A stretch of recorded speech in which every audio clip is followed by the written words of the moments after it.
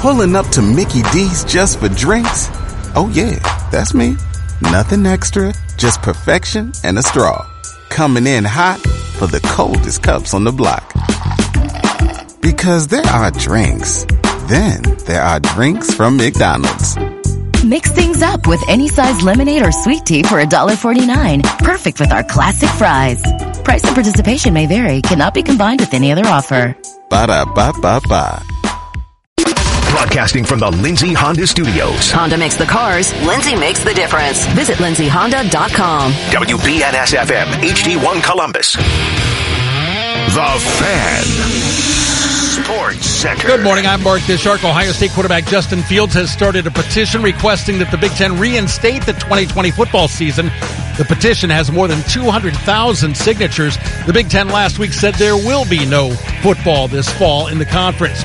The Blue Jackets suffered a 3-2 loss to Tampa Bay on Saturday night. The Lightning lead 2-1 in that first-round Stanley Cup playoff series, with Game 4 set for this afternoon. Face-off is 3 o'clock on the Fan.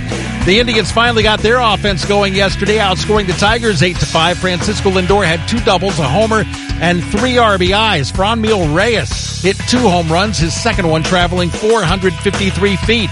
The Reds-Pirates game was postponed due to a Cincinnati player contracting the coronavirus. The Sports Center is brought to you by BMI Federal Credit Union. During these difficult times, BMI Federal Credit Union is here to make your financial life easy. Visit BMIFCU.org today. Breaking sports news on The Fan. Rise and shine, sleepyhead. The birds are chirping. The coffee's brewing. Best of all, it's time to attack and dominate. This is Morning Juice with Brandon Bean, Bobby Carpenter, and Anthony Schlegel. Oh, on a Monday, welcome in. It is unbelievable that we have a local morning show here on The Fan. It's been such a long time, and I know that myself, I am excited to be a part of it. And, of course, my 2 partners, I know that they're all juiced up. One, Bobby Carpenter and Anthony Schlegel. Boys, what's going on? Good to talk to you guys here on a Monday. It's great to talk to you, B, man. Like you said, fully juiced up, ready to go. Woke up, got a little run this morning, get the blood flowing here, make sure I have maximum energy for everybody today. Hey, how about this? Can I get a 2 claps and a woo? That's what we're doing, man. I'm already popping a Monster, man. Monster Deep, ready to eat. So Bob likes to go on a run. I just drink coffee and pop a Monster in the morning. You know what I mean? Big shout out to the fact that this is probably the first 6 a.m. workout, Bob, that we haven't had in a hot minute. We got some dudes over at the shop still working out, but guess what, boys? This one's for you. I mean, it really is amazing, the fact that, so how long have you guys been doing this? I know that obviously, look who I'm talking to, but you guys do it every single day. You guys work out together in some semblance. And I'm sure, Carp, that you're going to go over to the shop later on after this is all done. But, what's it like for you guys not being in a weight room right now? Because I know that every single time you guys like to get up early. You guys get up about 5 a.m. every single day. So this isn't too new for you, but not being able to get a workout in this morning, I feel like is probably going to have to take a little bit of time to get used to, right, Carp? Yeah, it's a little bit different, being like you said. It's probably started for me back in about 2002 when I guess I started working out a little bit before school, sometimes in high school, but really consistently once I got to college, and AJ kind of drew me in there, and then, Schlegel joined the crew in 2003. So, it's really since then. Waking up early has never been a problem, but I never thought in my entire life that I would ever have a job where I would be up so early that I wouldn't be able to work out prior to that. And so that's probably the thing that, like you said, is going to take the biggest adjustment. Usually it's always, hey, find a way to get yourself up. Sometimes you got to hit that thing fast. Sometimes you kind of ease into it at more of a medium pace.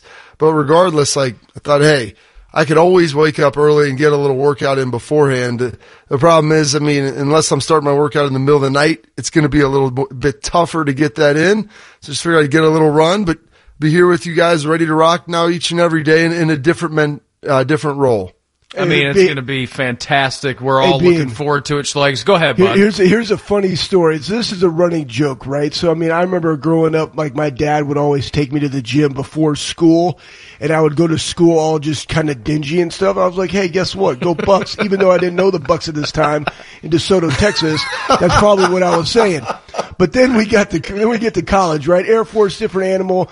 You come to Ohio State, I'm like a bull in a china shop. Coach Vick maybe lived in Hilliard, because I couldn't live on campus for a variety of reasons. But as I would leave, AJ and Bob would get there early. And we would work at it on time, exactly, on time. Well, I'm running in, all gas, no brakes, because I stopped off at the McDonald's, probably got 4 sausage McMuffin with egg, and a large Coke as I drove 20 minutes in to go work out. I was always late. They're like, where are you, Schlegs?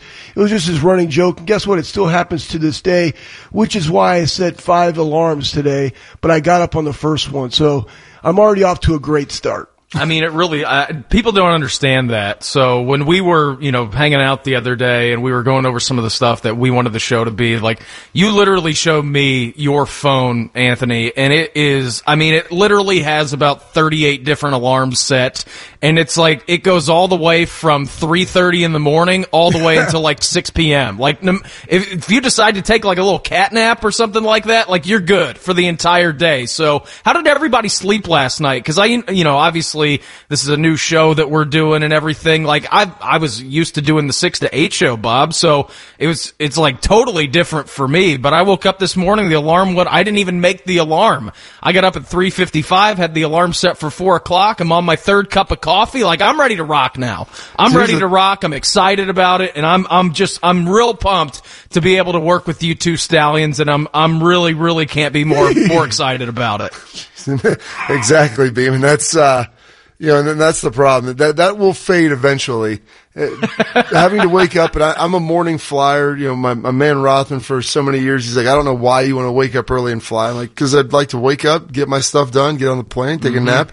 But I'm like you, when I would do that, I would wake up early.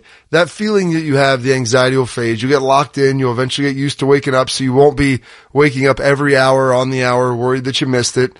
I did Golic and Wingo a number of times. So at first I was super paranoid that I was always going to show up late, and eventually you kind of figure it out and you're like, all right, I'll be good. You settle in and you get ready to rock for everybody. And I know even though Schlegs, you got your 47 alarm clocks that you have in there, and we always make fun of you because they just intermittently go off all the time throughout the day. I know that you'll be ready to go eventually too. And we just got to kind of ease you into this thing. Yeah, I appreciate Really do. But let's jump into it, boys. I mean, it's been a pretty wild time, right? I mean, let's be honest with each other. You had the Big Ten, the schedule release a couple of weeks ago. Then all of a sudden, last week, poof, David Copperfield, like, it's gone. Okay. So there's no football that's being played in the Big Ten, but it seems to be that there are now multiple efforts to try and get this back up started. There were a couple of parents' organizations over the weekend, including Ohio State, that were writing, letters to the Big Ten commissioner and Kevin Warren.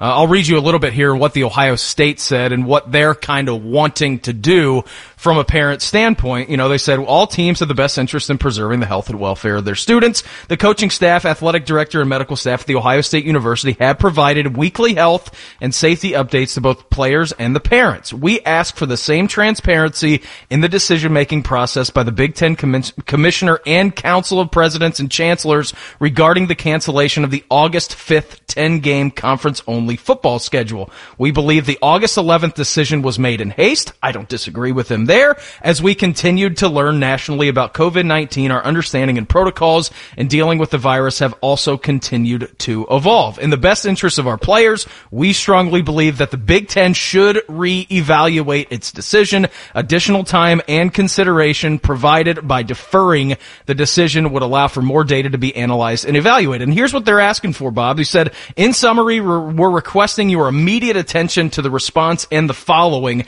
Reinstatement of the August 5th game schedule in the event of fall season is deemed not to be in the best interest of the student athletes. Provided a detailed plan for an alternate season. Provide full transparency to the coaches, players, parenting regarding the data used to make your decision. Have a meeting with the representatives that include players, parents, and coaches. Big Ten commissioner to participate in a Zoom call with the senior players and parents. Allows teams who are prepared to play. Those teams who are not prepared to play should be given the opportunity to forfeit and or opt out until next season. Provide a detailed action plan and standard protocols and safety practices for all teams. Provide us with a response no later than August 19th. So the Big Ten Players Parents Association basically just put the Big Ten on the clock this past weekend, and they're not wrong in any of that. I don't think they are. Do you, Bob? No, you hear that, Beam, and I'm listening to you read it, and I read it the other day, yesterday, and you see the teams that are getting behind this stuff. You've got the Nebraska parents. I think you have the Iowa parents, like Penn State, Michigan, Ohio State. There's like 4 or 5 teams, and it's beginning to pick up steam. And it's not like it's just like 20 of them. It's like 70, it's like 80, 85. I mean, close to the entire allotment of scholarship players, because all the parents are really asking for, what did you use to make this decision? Right. Can you give us those, and basically be transparent with all this? What did you use to make it? Why is the spring safer? What were the protocols in place? Why weren't they working? And sit down and have a discussion with us on why you think it's better for you to make a decision on what's safe or not for our children than us and our children who are the ones at risk. And so looking at all of that, that's all they're asking for is a little bit of transparency, because Kevin Warren has went and hid in his closet and hasn't responded to really anything right now because there's a lot of hypocrisy. The parents are not idiots. They're looking at this and saying, your son's playing at Mississippi State. Why can't our kids play? Yeah. And so they're just asking for him to kind of open this up a little bit. And if there's something there, tell us so we don't look like idiots and keep saying we want our kids to play if there's something that's categorically unsafe. The problem is, I don't think you're going to be able to find anything to back that when you have doctors out of the ACC and out of a very notable institution like Duke saying, well, we're not saying it's safe to go play and do everything back to normal, but under proper situations and protocols, we think it's safe to proceed cautiously and to see how everything works out, Beam.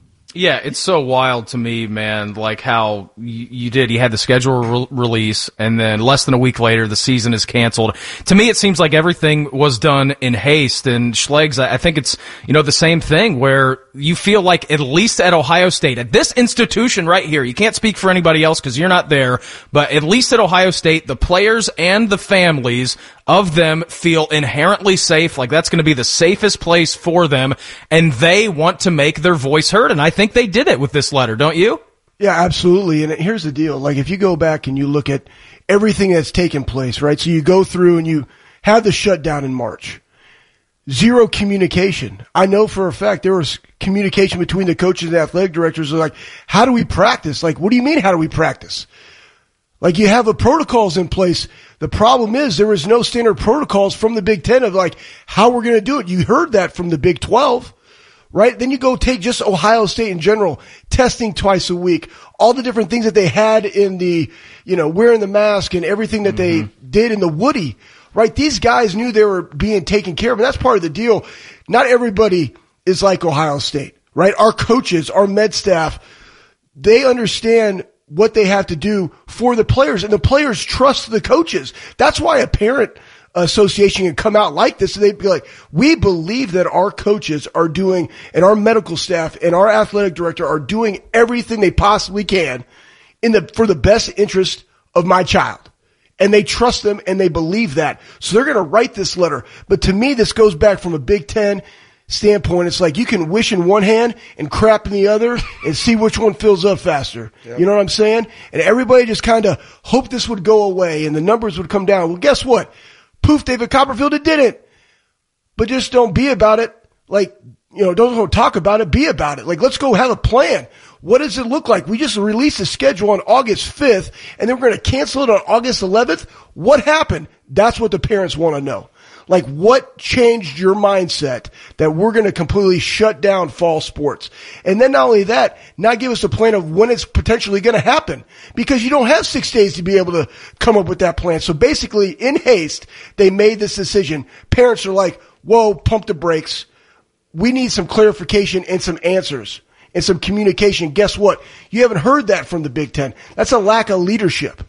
Big time.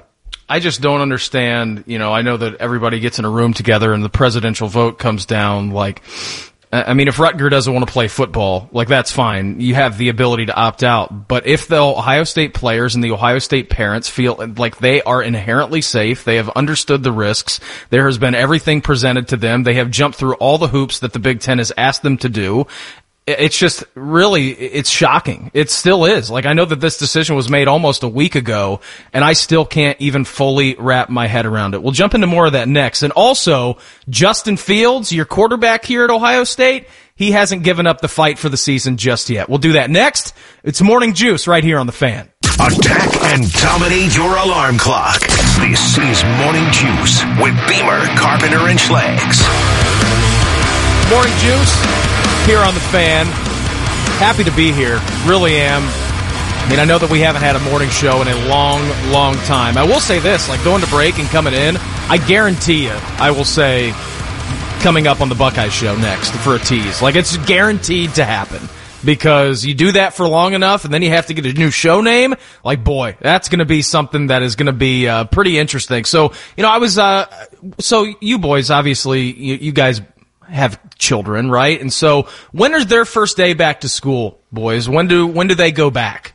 I believe, Beam, I think Arlington starts on the 19th, and I'm not sure when the Diocese starts. I was just, literally during the break, I was running through our calendar thinking like, hey, it's Monday, it's pretty early, start to the week, kind of figure out what we got going on to attack this week, how we're going to plan and schedule all our practices and whatever it is. I was like, oh, there you go, first day of school, 8/19, let's figure that out. I mean, it is, it's pretty wild, right? I mean, it's unlike anything that we have ever been in our entire life. And I mean, how did you guys, how was it for you guys, you know, earlier in the year? Because I would imagine, you know, my wife and I, we don't have children, but she is a teacher. So like she's trying to do that same thing where, you know, she's trying to sit on a Zoom class, you know, from 8 o'clock till 3 in the afternoon every 30 minutes with a different group of students. I would imagine that you guys and your spouses, that is going to be exhausting. So I'm glad that we get to work early in the morning, and Schlegs, you can get that out of the way, and then you can attack and dominate the classroom with your kids. You know what? It's truly a blessing. Yep. Like Bobby obviously knows when his day is. Like I have no clue. When are they going to school, Steph? Like she has all that stuff taken care of. I'll tell you what though, you know, it just goes back to the GSF of like parents, right? Like you're going to have to, you know, adapt during this time. So we have a thing that the moms set up kind of in our neighborhood, the Council of Moms. And they're like going through like, okay, how are we going to make this year different and special and add experiences to our kids? So guess what? At some point, I'm going to have 6 little dudes in here and they're going to stay up the night before. They're going to watch Indians and Reds and Blue Jackets and they're going to talk sports. I'm like, I want you to write down all the bullet points and then you're going to sit down here and you're going to watch me do this show. And I want you to help me do all the prep. Like we're going to do that. We're going to teach them how to, you know, change a tire. They're going to read, you know, Coach Meyer's book, and then we're going to talk about it. And if they do, then guess what? We're going to start teaching them how to drive. Like, we're going to do these things, but that's what you got to, like, listen, that's what you got to do. You know, cause I mean, I couldn't, honestly, me at 14 trying to sit on Zoom. I mean, I have an 8-year-old and even at 39, I'm kind of like him, right? I can't disassociate school and at home. Like, you mean to tell me, like, I'm doing school while I'm at home? But home, I thought, is where I just run around and take my clothes off and pretend to fish in the pool. But now I got to be on a Zoom. Is that you or Go Hunter? Bucks. Or you or Sam? Well, we're one and the same. Okay. It's one. I mean, it is, I know it's going to be a remarkable challenge. So to the parents who are out there right now, who they're listening, you know, you're getting your kid up. I mean, congratulations to you because I don't know how you guys do it. It's really, really remarkable. So everybody who's going back to school today, at least in the virtual sense, good luck to them as the school season gets started for everybody else. But Ohio State quarterback Justin Fields, boys, he released this last night and it has gotten a ton of attention already. So Justin Fields created this campaign on moveon.org. It's kind of like change.org, right? I mean, you know, signing up for online petitions and all this stuff. So he sent out a tweet last night where he wants Kevin Warren and the Big Ten University presidents and the athletic directors, they want to play. They use the hashtag we want to play. We know that. There was a push last weekend, it seemed, from them. But right now, the fight still does not seem to be dead. Here's what Justin Fields wrote on this petition site. It said, we, the football players of the Big Ten, together with the fans and supporters of college football, request that the Big Ten Conference immediately reinstate the 2020 football season. Allow Big Ten players/teams to make their own choice as to whether they wish to play or opt out this fall. Allow Big Ten players/teams who choose to opt out of playing a fall season to do so without any repercussion or any penalty. Why we want to play? We believe the safety protocols that have been established and can be maintained to mitigate concerns of exposure to COVID-19. We believe that we should have the right to make decisions about what is best for our health and our future. Do not let our hard work and sacrifice be in vain. Hashtag let us play. And I mean, boys, this was only released last night, and it's already over 214,000 signatures strong. I mean, it's incredible what it does. I mean, I'm looking back, it was created 19 hours ago. It's less than a day old, and already almost over 250,000 people have signed this thing. That's pretty impressive from Justin Fields. It is. And, it was last night as I was getting scolded by Platinum Fox on Twitter to go to bed, saying that you got an early show tomorrow. I kept refreshing my feed after I looked at it, read it, and then signed it myself, and then tried to push it out. And I was sitting there watching it go from we're almost at 100,000. Then the next thing I know, 15 minutes later, it's boom, $1.25, boom, $1.50. Oh, wow, crossed 200,000. So I woke up this morning, I'm like, I don't know why. And here's the one thing. I woke up this morning after going to bed at 11:30. And, I'm laying in bed. It's 4:45, 4:30, something like that. And I'm just scrolling through things before I got out. Cause of course we're completely tethered to our devices. And I had to do that first. And I don't know why I felt all right, if the momentum was that strong last night, it's probably going to be at 300,000 by now. Cause in my mind, the people beam in Australia and China and on the west side of the world or east side of the world, we're voting on this too and working on this, which isn't true because they don't care about it. But I'm why did it only go up 10,000? Oh, because it was the middle of the night and no one was awake anymore. You make it sound like things are going 24 hours a day, but I feel like Kevin Warren is going to end up being Colonel Nathan Jessup out of A Few Good Men on the Stand. And he's just getting hammered here because everybody wants the truth, man. Tell us the truth about why you did this and why we can't go forward. And they're just going to continue to pound him. We talked about the parents doing it. We're talking about Justin Fields doing it now.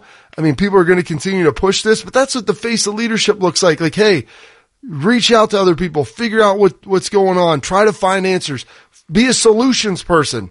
Be in the solutions business and try not just to say no because that's the easiest thing to do. How can we find a way to say yes if that's what the people who are the biggest risk takers and stakeholders in this believe that we should do? And so that's what they need to try to figure out with Kevin Warren is how they can do it. But kudos to Justin Fields. And this is a guy too who really, him and Trevor Lawrence, you could argue, should be the biggest proponents of delaying and postponing and not having a season because there's really not a heck of a lot to gain for those guys.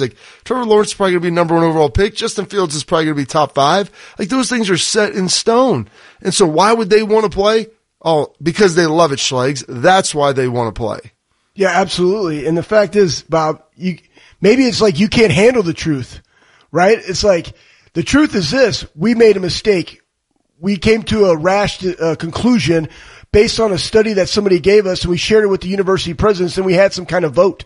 It doesn't make any sense because they had plenty of time, right? The first game, Ohio State was playing on September 3rd, and then we came out and said we're canceling the season August 11th. You had plenty of time to say, hey, listen, let's go back and let's reanalyze this myocarditis. Let's look at all of our protocols. Is everybody in the Big Ten able to do those? And if not, guess what? Opt out. That's fine. But they just said, we're going to stop planning. We're going to stop adapting. We're going to stop adjusting and just say, it's almost like I want to be the first mover of saying no, right? But here, as a great leader, it's okay to be wrong. It's okay to say, we made a rash decision. It was in the best interest of our student athletes, we thought. But now taking time, going back through and investigating this more, and the fact that all these other sports, right? Rugby, Australian rules, football, soccer over in Europe, across the globe, everybody's playing sports, but yet we're going to come out and say no. So let's just look at everything. Let's pump the brakes. And again, I'm an all gas, no brakes guy. But sometimes it's okay to pump the brakes. It's okay to get off the caffeine, Schlegs. You know what I mean? 2 doses of pre-workout, a Monster, and some coffee is probably enough to get you through your day. So let's pump the brakes, right? Hey, you know what? We came in haste. We reevaluated it. We understand of what everybody has been doing for our student athletes, and let's go. And here, I heard this the other day from a doctor friend of mine who does a ton of consulting, and hopefully we can get him on the air to kind of explain everything that goes on in the sports science. But if you took COVID out of the vocabulary, And I know that's hard for people to imagine. But when a student athlete has something, he just said this, and I thought it resonated with me. If a certain athlete had these type of symptoms, would you let him play? Yes or no? Yes. What about these symptoms? Yes. What about these? No. Trust your training as a medical professional. Trust your training. And that's everything that we're looking at, right? So we got protocols. The medical department, trust your training. I'm so proud of Justin Fields for stepping up. Leaders got to lead. He's a great leader at Ohio State. He really is, and he has done a marvelous job, and this is only going to continue to gain more momentum. It's not even 24 hours old. It's up to 215,000 signatures. It will be pressed hard today. I'll be anxious to see where this ends up getting to, and if, the commissioner and or Big Ten athletic departments or whoever is making decisions inside of the conference are going to take it seriously and at least try to reevaluate their decision. All right, the Jackets are getting ready for a pivotal Game 4 this afternoon up in the bubble. We'll preview that next. It's Morning Juice right here on The Fan. 3 men, 1 show, all the beef. Unicorns, snow ponies, where's the beef? This is Morning Juice with Brandon Beam, Bobby Carpenter, and Anthony Schlegel.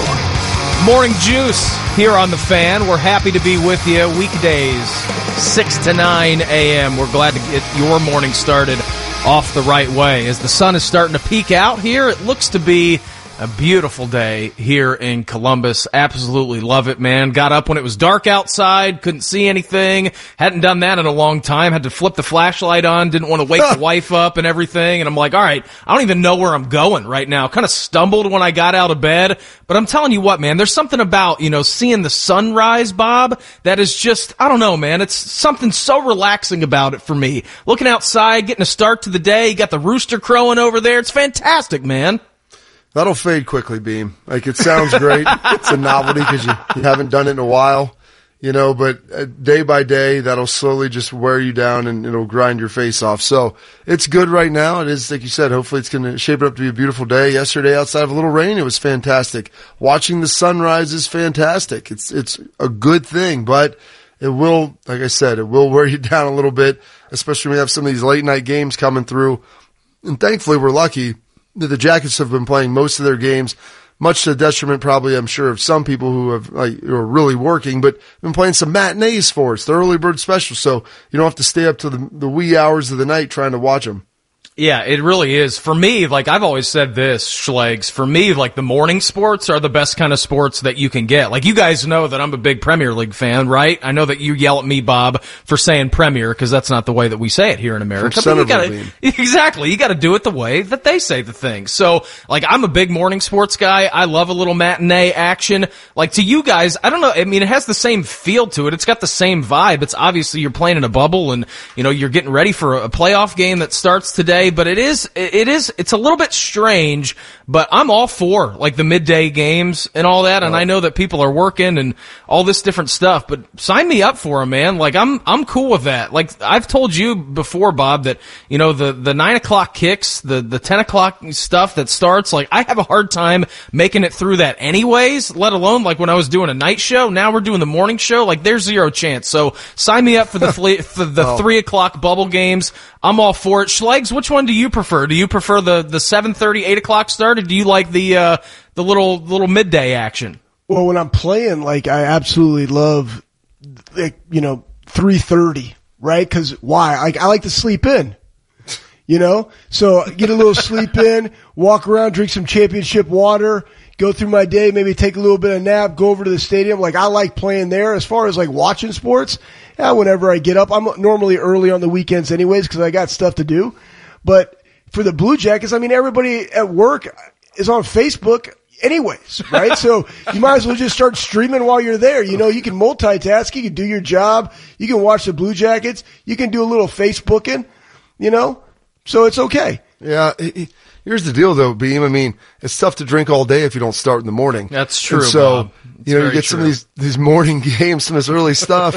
When the Jackets are playing, it's slingshot engaged 2 o'clock. When you start hearing your guy Bobby Mack right here on The Fan leading into the game with network coverage of it, And, the rest of my day is basically shot. Like I'm punting on the, I'm punting on the day. I'm completely punting on anything that's happening after 2:00 because once I engage and start having a drink here or there and watching a game, like, well, even when the game's over, it's not like, okay, let's go back to being productive. It's saying, hey, I'm going to sit here and I'm going to lament the fact that for about the last 18 minutes after Robinson scored the goal to make it 3-2, I'm just hanging on the edge of my seat, going back and forth saying, I'm out of this, we can't score, like losing my mind. And then it draws me in and I just sit there afterwards like stunned that they didn't win. And so I just sit there in the rest of my night either wanting to celebrate the win or sit there in kind of despair thinking, how did they let it slip away? And so I'm looking forward to doing that, I guess, this afternoon. Yeah, I am too. I think it's going to be a fantastic game. I know that Torts, he was previewing the game a little bit yesterday, and he just said that all this hockey could be catching up to the Jackets right now. That's fine. But he did say that. That's all right, Sean. It's okay. Don't play the cut. It's okay. Of the series so far to start the game, and we're just as a group about hitting a wall with all the hockey that we've played. I have to figure that's what happens tonight because it was the whole group of us from the 12-minute mark of the first period. I mean, we're not the team we need to be, obviously, in the series. I mean, it was so upsetting, I think, boys, because you did. He hits the nail on the head every single time. Like, Torts is not a guy, Bob, as you know, doing Hockey and Hounds with the guy for a couple of years. Like, he is not going to sugarcoat anything.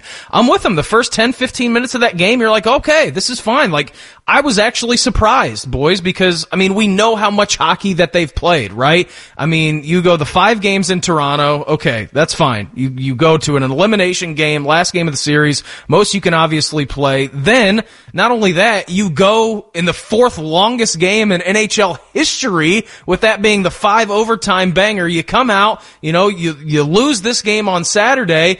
I'm just hoping it's not catching up with them. Like, I was pretty surprised, when they came out for that game too. They looked relaxed, they looked fresh, but I can only imagine, as you guys probably know pretty well, the longer and longer that this series goes on, the more tired that those legs are going to get. And I hope, that we're not seeing them run out of gas right now, because I think they match up really well with this Tampa Bay team. Don't you, Anthony? Yeah, absolutely.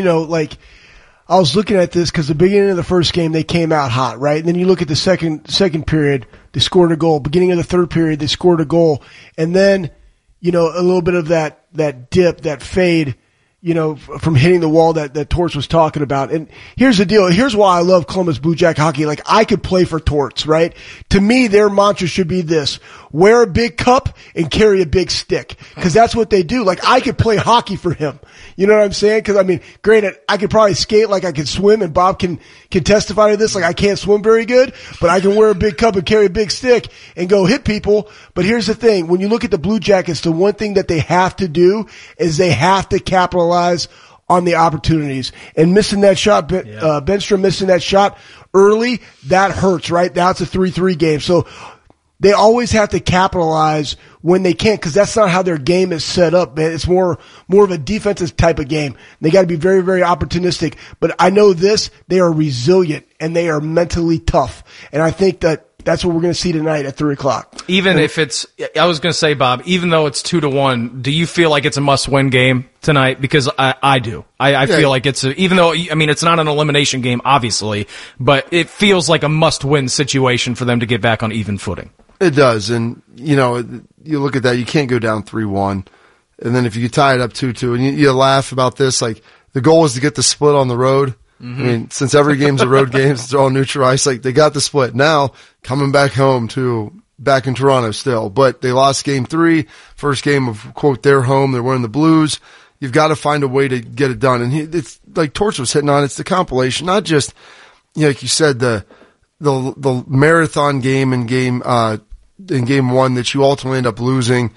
Game 4, you give up all those goals at the end, the 3 goals in the last 4 or 5 minutes, but you come back in 5, you find a way to get it done. You come back in 2, you find a way to get it done. And this team, like, it embodies Torch. Like, they are tough. They have a high degree of intestinal fortitude. Like, they're a tough and resilient team. The problem is the way they play. is that they play a lot of defense. They have to play really hard, a high effort team. And when you have a 3-on-5, like Schlegel touched on it, like with Bemstrom, you got a great shot. Like you have to capitalize because this team isn't skilled enough to be able to have a lot of opportunities. They have to make the most of the ones that they get. And if you look at what Corpy's done, he's been fantastic. They've been hanging him out sometimes. Guys have been blocking a lot of shots, but they put a ton on him to be great, and he has been. And so they've got to find a way to summon it up. And it stinks because they've been not only in a lot of hockey, like highly emotional games that drain you. The one thing that I look at with this Jackets team, they're young, man. And when you're young, you bounce back quicker than you do when you're old. Schlegel can testify to that. He's almost 40 now, and so that's a big piece of it. You look at all these young guys they got out there, outside of Cam and Nicky and some of those dudes, like they're a really, really young group. So hopefully that will pay them dividends now when the fact that when you need something, you're able to go back to the well and you still have something to give. We'll throw some quick hitters coming up next. It's Morning Juice right here on The Fan. Three dudes who appreciate a hearty breakfast. What's better than this? Guys being dudes. Now back to Morning Juice on The Fan. Back here on Morning Juice. Brandon Beam, Bobby Carpenter, Anthony Schlegel hanging out with you. Weekdays, 6 a.m. to 9 a.m. right here on The Fan. Juiced about it. So excited to get to work with you two guys. I know it's going to be a thrill for me, and I hope that everybody who's driving around or getting their morning started, you're going to enjoy what we are going to do on this show. So we'll do the fan poll because this is, we're the first, we're playing lead, we're hitting lead off, right? So I'm thinking about the fan poll, Bob, and I think it was the same question that I asked you. Even though it's not an elimination game for the Jackets, do you feel like today's game against the Lightning is a must win? And the Daily fan poll, is sponsored by Buyers Imports by the Airport. Even though it's not an elimination game, do you feel like it's a must win? Bob, you said yes. I said yes. Schlegs, must win for the CBJ today at 3:00? Yes.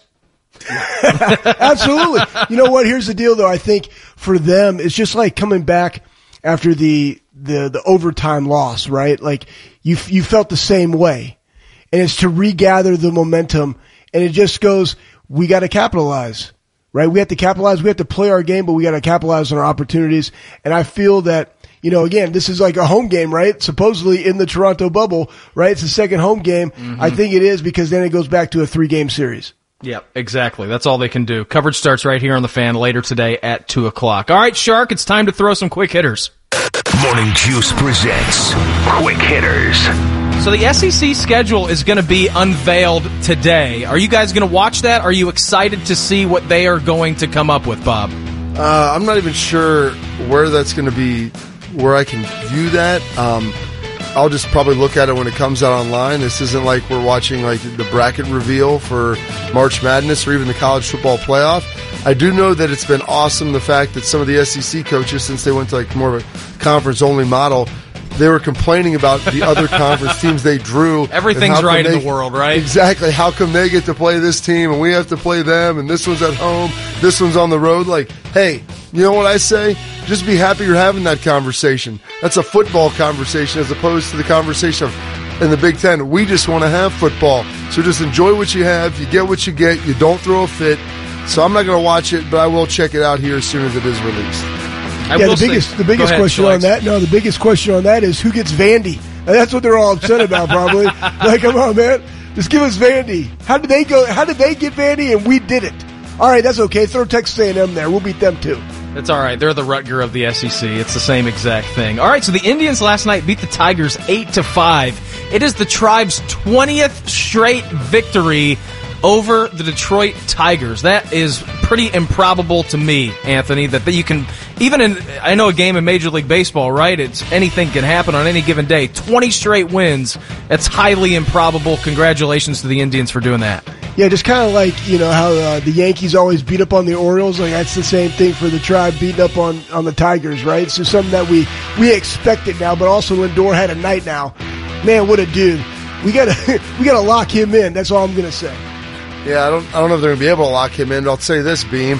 Where is Detroit located? Do you know what state that's located in by chance? The state up north, I believe. Yeah, exactly. So what, 20 years of overall dominance, 20 games of dominance? I mean, Like that's Ohio's favorite pastime now. Like I'm glad that they were able to transition it from the gridiron to the diamond.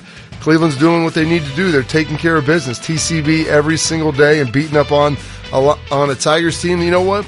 It's a little better this far, I think, than people thought, but still, Indians are taking them to the shed. New Broncos running back Melvin Gordon says that he is really struggling with the high altitude out there in Denver. Bob, what's the most tired you've ever been? And I can imagine for me, it's we went out to Park City a couple of years ago, and it was the same thing. Like altitude, like I had never been there before. I mean, I'm born and bred here in Ohio where it's flat and we're not at any altitude. That absolutely crushed me. What's the most tired you've ever been? You know, I was going to say, outside of the 3 overtime game against North Carolina State in Phillip Rivers, we played like 100 plays, and it was 1,000 degrees. Speaking of altitude, I went down to Machu Picchu a couple of years ago now, and went there, and then also hiked up to they call it the Rainbow Mountain. It's 2 miles above sea level, and my brother and I are like, yeah, we'll jog this thing. And we start jogging it. We're good. Probably 2/3 of the way up, I'm like, I feel like I'm going to die. I could only walk about 100 yards at a time and then have to take a break.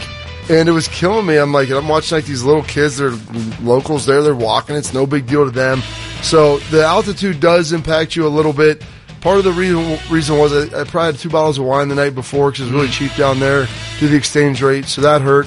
And so altitude bothers some people more than others. Schlegs, I don't think it probably bothered you from all the whippets you used to do in high school. I mean, having played at the Air Force Academy, like the altitude never really affected me. So one, I'm gonna question the type of shape that he went into camp with. But I would remember the most tired I've ever been was, remember that one time, Bob, when Vrabes came back and for some reason he probably was out playing golf, smoking a pack of Parliaments and stuff, and he came in and we ran 32 110s. Yeah, right? That was good. I was like, first off, I'm running these, and then just Bob and Vrabes just take off, and I'm running with AJ, and AJ's in front of me, and we get to about like 10. I'm just like, what am I doing? Like, I mean, all we had to do was 10. We got like 22 more to go. This is awful. And that from that moment on, I said, listen, God made me to run 10 yards, and that's it. So that's how I train from now on. Exactly. No need to do that. All right, Shark, you can kill the music. Good stuff right there. If you missed anything this morning, we'll get you caught up with the re-rack. Coming up, it's Morning Juice right here on The Fan. Broadcasting from the Lindsay Honda Studios. Honda makes the cars. Lindsay makes the difference. Visit lindsayhonda.com. WBNS-FM, HD1 Columbus. The Fan. Sports Center. Good morning, I'm Mark the Shark. The 1969 and 70 seasons, the Baltimore Orioles won 23 straight games against the Kansas City Royals. That's a record that has lasted for 50 years, but it's being challenged. Yesterday, the Indians beat the Tigers 8-5. That's the 20th straight time Cleveland has defeated Detroit.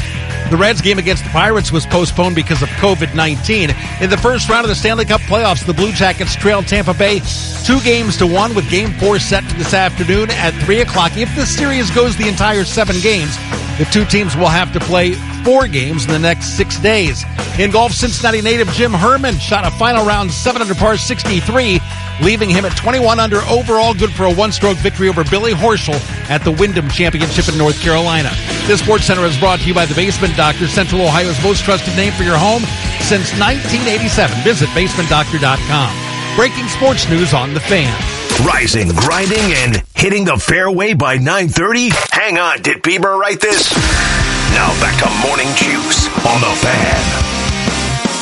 Well, the guy in the voice right there isn't wrong. I mean, get up 4 o'clock in the morning. Boys will be done by 9:30. Get all the stuff done on a beautiful day like today. I mean, who knows? Who knows what's going to happen?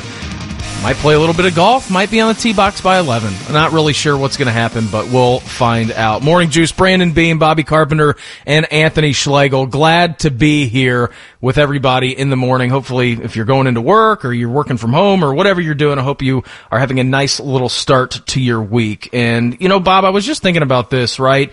So I'm sitting here yesterday, and Justin Fields releases that petition, right? And you can go and sign it. It's on his Twitter page, and I know you should go and sign it. Yeah, exactly. I agree. It's over 215,000 signatures right now. I know that, you know, you have been very passionate about this on your Twitter page, and I know that a lot of people have been as well. I mean, we understand that I mean, football is religion here in Columbus, and not only around Columbus, but in the entire state of Ohio. When you talk about Ohio State and not only what it means for the kids to be playing and the parents and being proud of their own kids and all this different stuff, but what it means to the economy and what it means to just, basically every single person around the state has a tie-in to Ohio State football. The thing that I really can't get over is the fact that Justin Fields releases this less than 24 hours ago. It's already over 215,000 signatures. We're creeping our way up towards 250,000 signatures. The one thing that I really can't wrap my head around, though, is the fact that all you're asking for is a choice. You're asked to make a choice. There's going to be information presented to you on every single thing, right, about the coronavirus. The players at Ohio State feel like they're in the safest place possible, and all they want is the choice to play. And they're not wrong by that in any sort of instance. And I do think that the Big Ten should go back and look at its decision. Don't you? Yeah, I do. And, being, my former co-host, Mr. Rothman, loved movies. One of his all-time favorites, Wedding Crashers. Sure. And I don't know if you remember at the end, Owen Wilson gets up. He's like, I'm not asking you to marry me. I'm just asking you to not marry him. Take a walk. Take a chance. And I think that's what the parents are saying. Like, listen, we're not asking you to sign a blood oath to let our kids play 10 games. If you have information on why our kids shouldn't play and why this is going to be so terrible for them, like actual things other than just uncertainty, let us know. We would love to hear about it. Let us sit down at the table and explain this. Hey, here's what our doctor's saying. Here's this, here's that. Here's some other data that may push back on that, but we looked at all this and we thought it was the best decision. I'm not asking you to tell us you guarantee it. We're not asking for a blood oath for 10 games. Just try. Take a chance. See what you're doing with our kids. Like Ohio State, they had 0 positives for a long time. Oklahoma, the same thing. And this is the irony of this, is Lincoln Riley, Oklahoma had 0 positive tests, I think, for like 6 weeks, 7 weeks.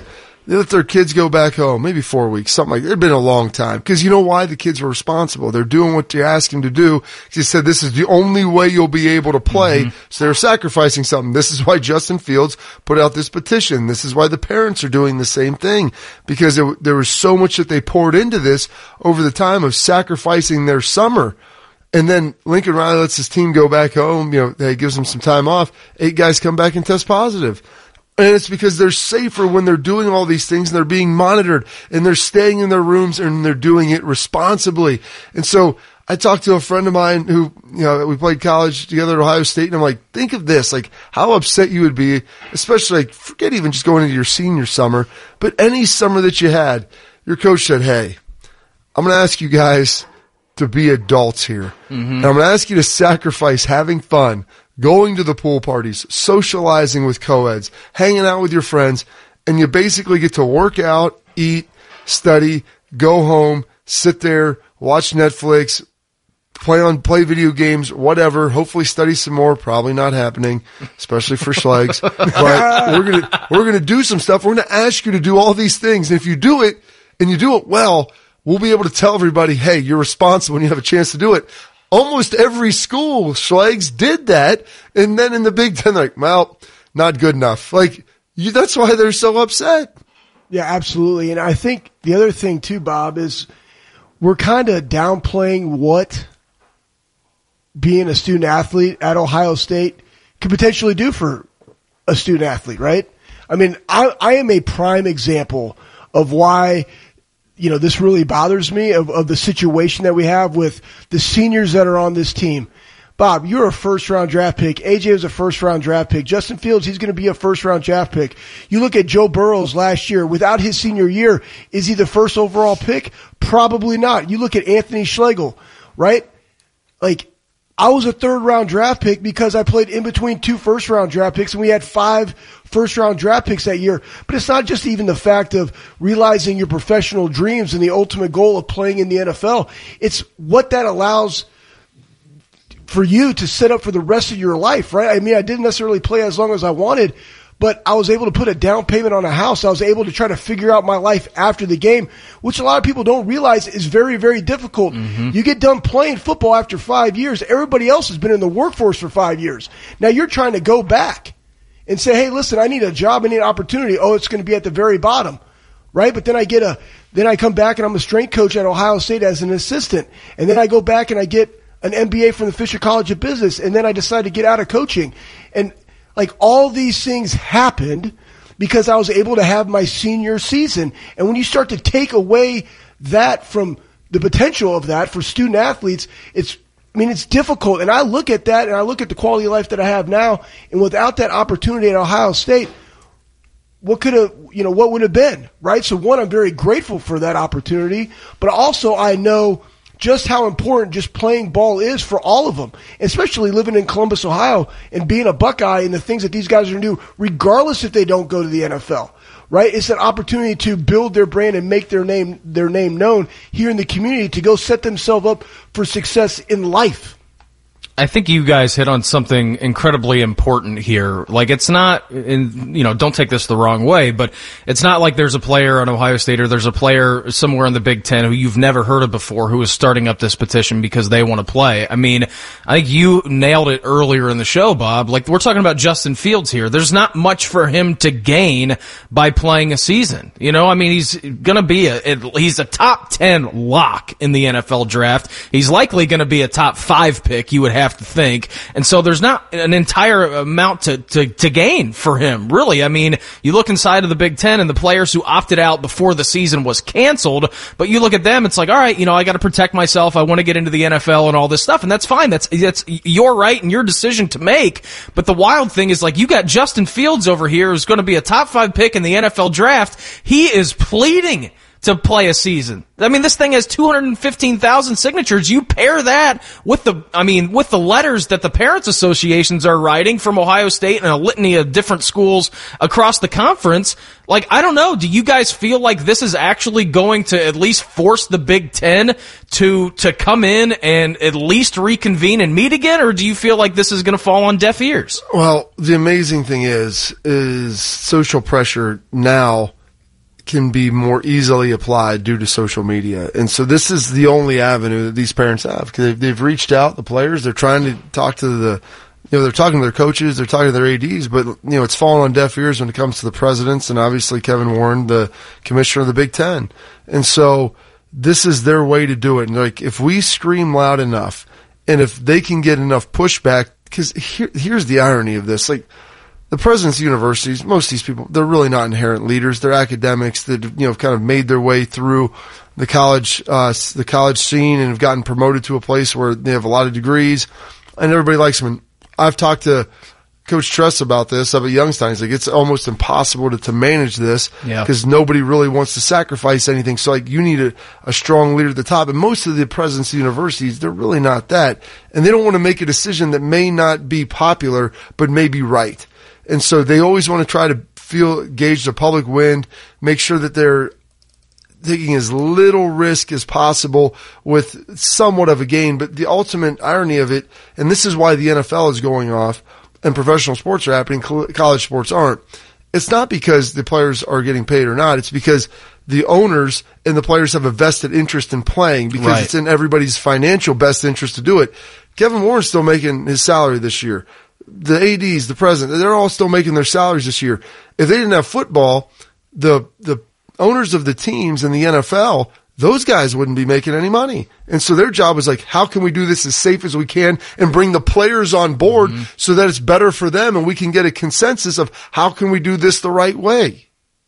Yeah, absolutely, Bob. And the one thing about Kevin Warren and this entire situation is just, for me, and it's not like a toddler screaming, right? Like I've heard this, like, parents are screaming for their kids, and rightly so, right? They have this opportunity. They want to go fight for them. And then you get a guy like Justin Fields and his platform and being able to utilize that to have not just his voice, but hundreds of thousands of voices along with him saying, hey, we want this to happen. If not, we want to know the why. Right? And I think that's very fair. We always talked about at Ohio State, know your why. Right? So they want to know the why. But with Kevin Warren, in this entire situation, it just goes back to, we also want to know what is their reasoning behind it. Is it the fact that we want to protect the athletes? Is it monetary? Is it whatever the case may be? Just tell us. But the quarantine thing that we've all been dealing with, quarantining in my house looks very different than quarantining a house in some other location in Columbus, Ohio. And I think that's kind of what Bob was talking about. It's not directly impacting the presidents and the Big Ten commissioner. It's impacting the student athletes. And where do they go from here?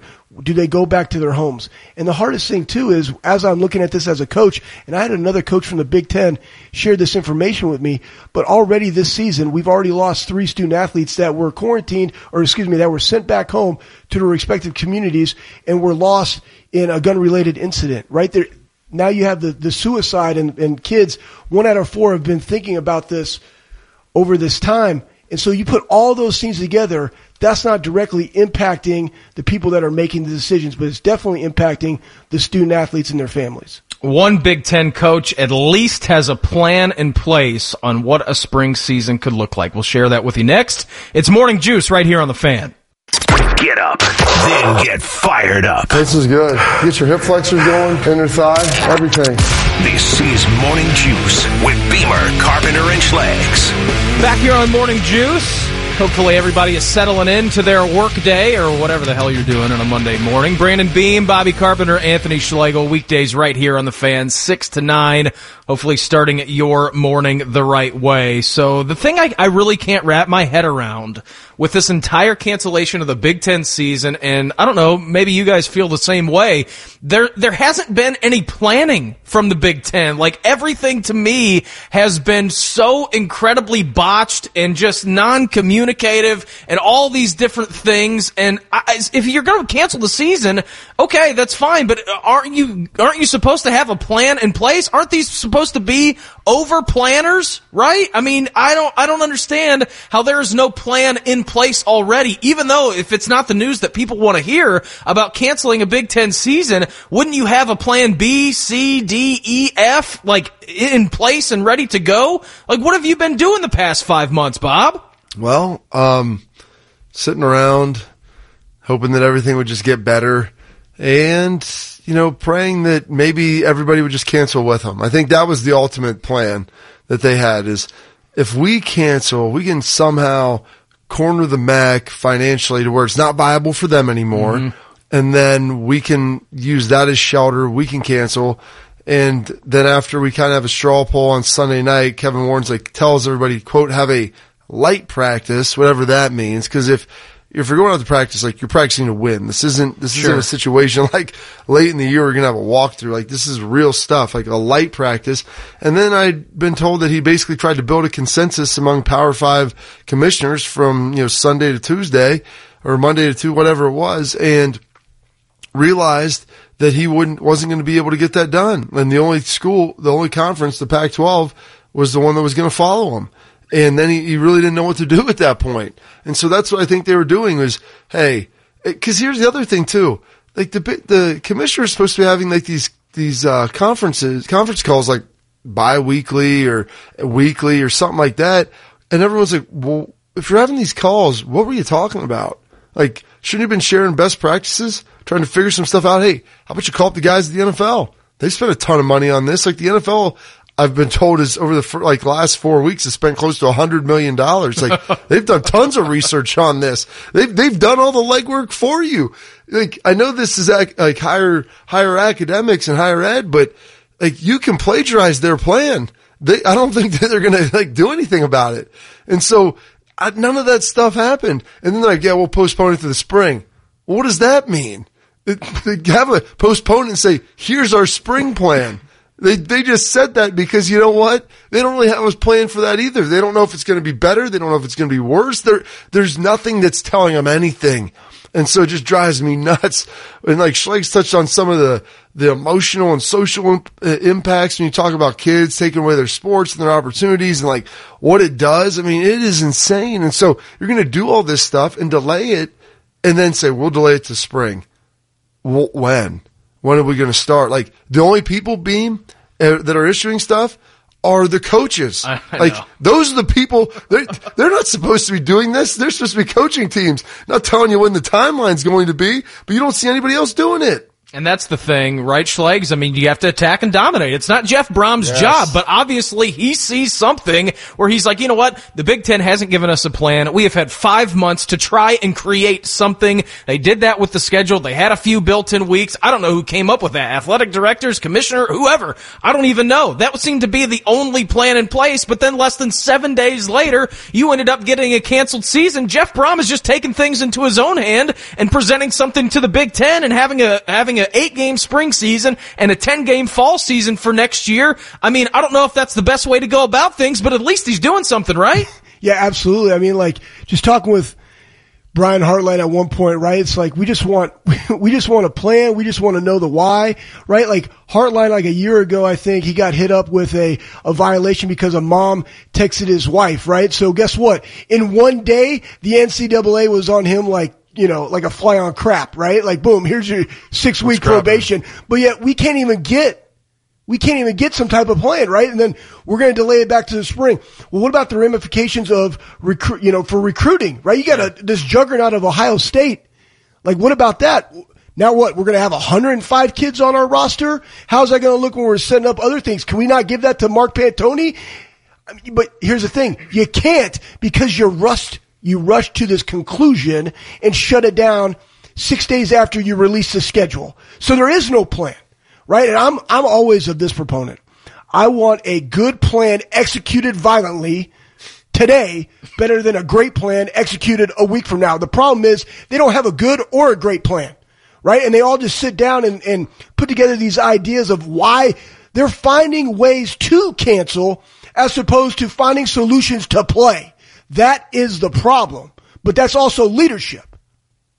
And I think that's the biggest thing, right? I mean, the whole time, Bob, I don't know who's making these decisions. There hasn't been any communication. I know that, Gene can come out and say whatever he wants, and he's in meetings with athletic directors, but is it their job? Is it the president's job? Is it someone on staff? Like, who's making these decisions on actually putting a plan in place? Because to me, it's incredibly wild how you just hear nothing out of the entire conference. They cancel, they say, hey, we're going to come up with a plan later on, but I mean, you literally have nothing so far to go on. We're going to cancel and come up with a plan later on. That sounds like it's a great way to do things. That sounds like a plan. I mean, that really does. Like, and that's what it's like the past. Oh gosh, I probably did 2 more shows on Saturday, 2 shows on Sunday. I mean, I've probably done 4 hours, 5 hours of radio, like not part of the 3 hours of daily radio that I've done over the last like 4 or 5 days. I mean, it's 2 or 3 hits before, 2 or 3 hits after.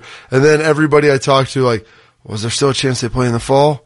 Could they play in the spring? And I'm like, well, okay, well, let's see what the fall could hold. Like, let's look at some of the spring issues. What could be a potential issue there? And they're like, well, some of these guys are coming in early. Can they play? I'm like, well, that's a great question. Can they? Like, we're making decisions and saying we can't do this, but the other option is nobody's really talking about, well, if we don't do this, there's a lot of other ramifications. So how do we mitigate those issues? Because, you have Jack Sawyer, who's one of the top rated recruits in Ohio, if not the top guy, defensive end, big time 5-star dude out of Pick North. He's not going to play this fall in high school. He's enrolling early, and some of the other guys are going to enroll early too. Well, if you play in the spring, are they able to play? And people are like, yeah, that's great. Like, do they get the same year of eligibility if they play in the spring and the fall? Does that count as 1? Does that count as 2? Like, what are we doing here? Well, exactly. Does spring count as 1? As fall is 2? You have expanded scholarships. What are you doing with those guys? Like, there's a litany of questions that when they said play in the spring, you're like, oh yeah, we'll just play in the spring. Like, carry the same roster. That's not how it works. Time isn't standing still. And True Detective taught me time's a flat circle, but in real life, it's not. Things continue to move. Things continue to happen, and it's impacting other people's lives. So you've got to figure out how you're going to do this and how you're going to navigate it. And making one decision without thinking about, well, this handles the potential risk in this fall. Okay. Well, now that opened up a whole nother box of issues that we've got to open up here in the spring and try to handle. So no one thought about that. We'll just cancel it and figure it out later, which is probably the worst way, Schlegs, you could ever do something. Yeah, absolutely. And here's the thing, and this is what I love about Coach Brom, right? High GSF, all right? That's, give a crap factor, but substitute the C for a word that starts with an S, okay? So everybody, yes, use that, right? Because that's how I look at people. Like, what's your GSF? But here's the deal. The guy just came up with a plan. Now, the thing is, and it's very methodical. You should go look it up on social, or I'll try to find it and share it with you. I'll share it with you in the next segment. All right, do it. It's color coordinated. Like, I mean, this guy put some time, energy, and effort into it. But here's the biggest thing about it, right? So we move things to the spring. I mean, I was just thinking an 8-game schedule. That's 40 plus practices and pads. In order for us to play in the spring, you can't play in the spring. You got to play in the winter. But guess what? We live in the Midwest.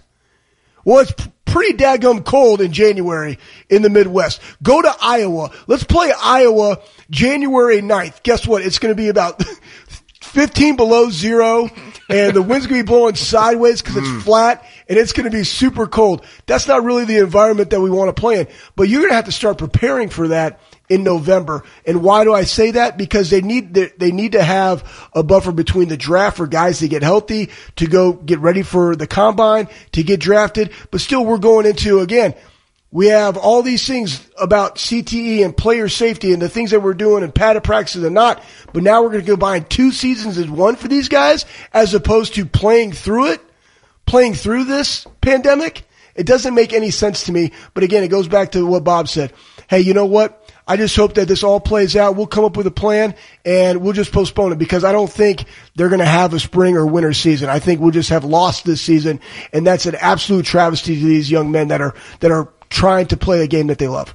I'll share Jeff Brom's plan with you next. Also, students are moving back on campus at Ohio State, and it is one giant cluster. Details on that next. It's Morning Juice right here on The Fan. Live, local, loud, very loud. This is Morning Juice with Brandon Bean, Bobby Carpenter, and Anthony Schlegel. Back here on Morning Juice. Hopefully everybody is settling into their week quite nicely. So we were just talking about Jeff Brom's proposed plan and how the Big Ten hasn't come out and said anything since they canceled the football season, like just nothing. So, they're give a crap factor, as I know my co-host Anthony Schlegel likes to say, is pretty low, it seems. But Jeff Brom, who is leading the charge for the Purdue Boilermakers, he came up with a plan. So here was the basic structure of his plan. So a spring season that would be played between February 27th and April 17th. That would be an 8-game season, and then followed by a 10-game fall season. So it says right here, Schlegs, like you pointed out in the last segment, it's even color-coded. The guy knows how to do that. It's fantastic to see. So on Saturday, January 16th, between January 29th, which is 2 weeks, it's a 2-week training camp build-up 6 weeks prior to game 1. 16-hour week, 4 days a week, 8 hours of strength and conditioning, 4 hours of walkthrough, and 4 hours of meetings and film. After that, you get the ramp-up. You get a 4-week training camp from January 30th to February 26th. Saturday, February 27th through April 17th, you have an 8-game season with no bye weeks. Between that, May 21st to May 15th, you will have the Big Ten Championship, Rose Bowl, or 14 playoff, and Plan B, it's at a 16 playoff, Power 5 conferences champs, plus 1 wild card, or the top 2 seeds have round 1 bye. But you get my point here. Jeff Brom at least is being thorough with this. It's not his job to do this for the entire conference. I don't necessarily love all this, but I applaud him for just doing something and getting off his own ass and just, making something happen. Don't you guys? Yeah, I think it's good. You put out there, the problem is, there's a number of issues with this. And believe me, I wasn't asking Jeff Brom to be perfect. Right. Putting out, but way. Just give me something to work with. That's, when you're brainstorming, you're trying to figure out ideas, someone has to have the first idea to write up on the whiteboard. May not be a good idea, but at least it's an idea. And you can figure out what's good about it or what's bad about it. And then you make the second idea and you begin to iterate and move through this and find things in the process. I don't hate this here, but there's weather factors that are going to come into play. But even if you can just control all that, let's say you just play them all in neutral sites, and you play them in Big Ten footprints in Detroit and Minnesota, where they have domes and they can handle everything, or in Indy as well. And those are the 3 sites you kind of roll stuff around there.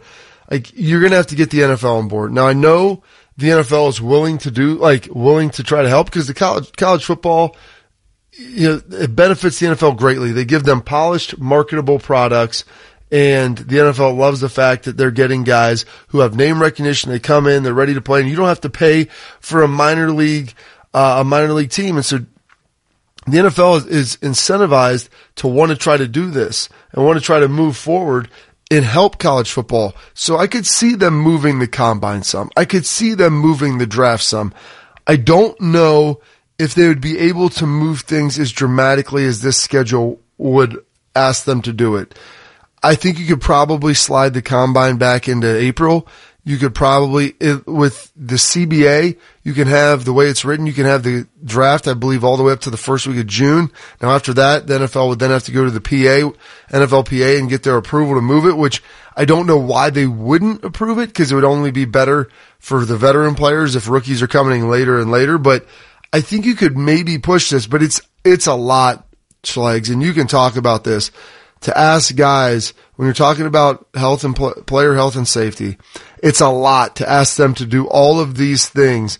And then, you know what, by the time you're done, you take a couple of weeks off, working out, lifting weights, and then you go back into another season after some of these teams will be finishing up the second week of May. That's on the college level. Some of those guys will then be going to an NFL training camp and fighting for their job of trying to fulfill their dream of playing in the NFL. And so there's a number of hurdles that have to be overcome and obstacles. Not that they can't and not that they're insurmountable. Oh, and by the way, all of this that we're talking about here, because he's got, a 16 playoff, 14 playoff, different things, all these different opportunities to develop a champion.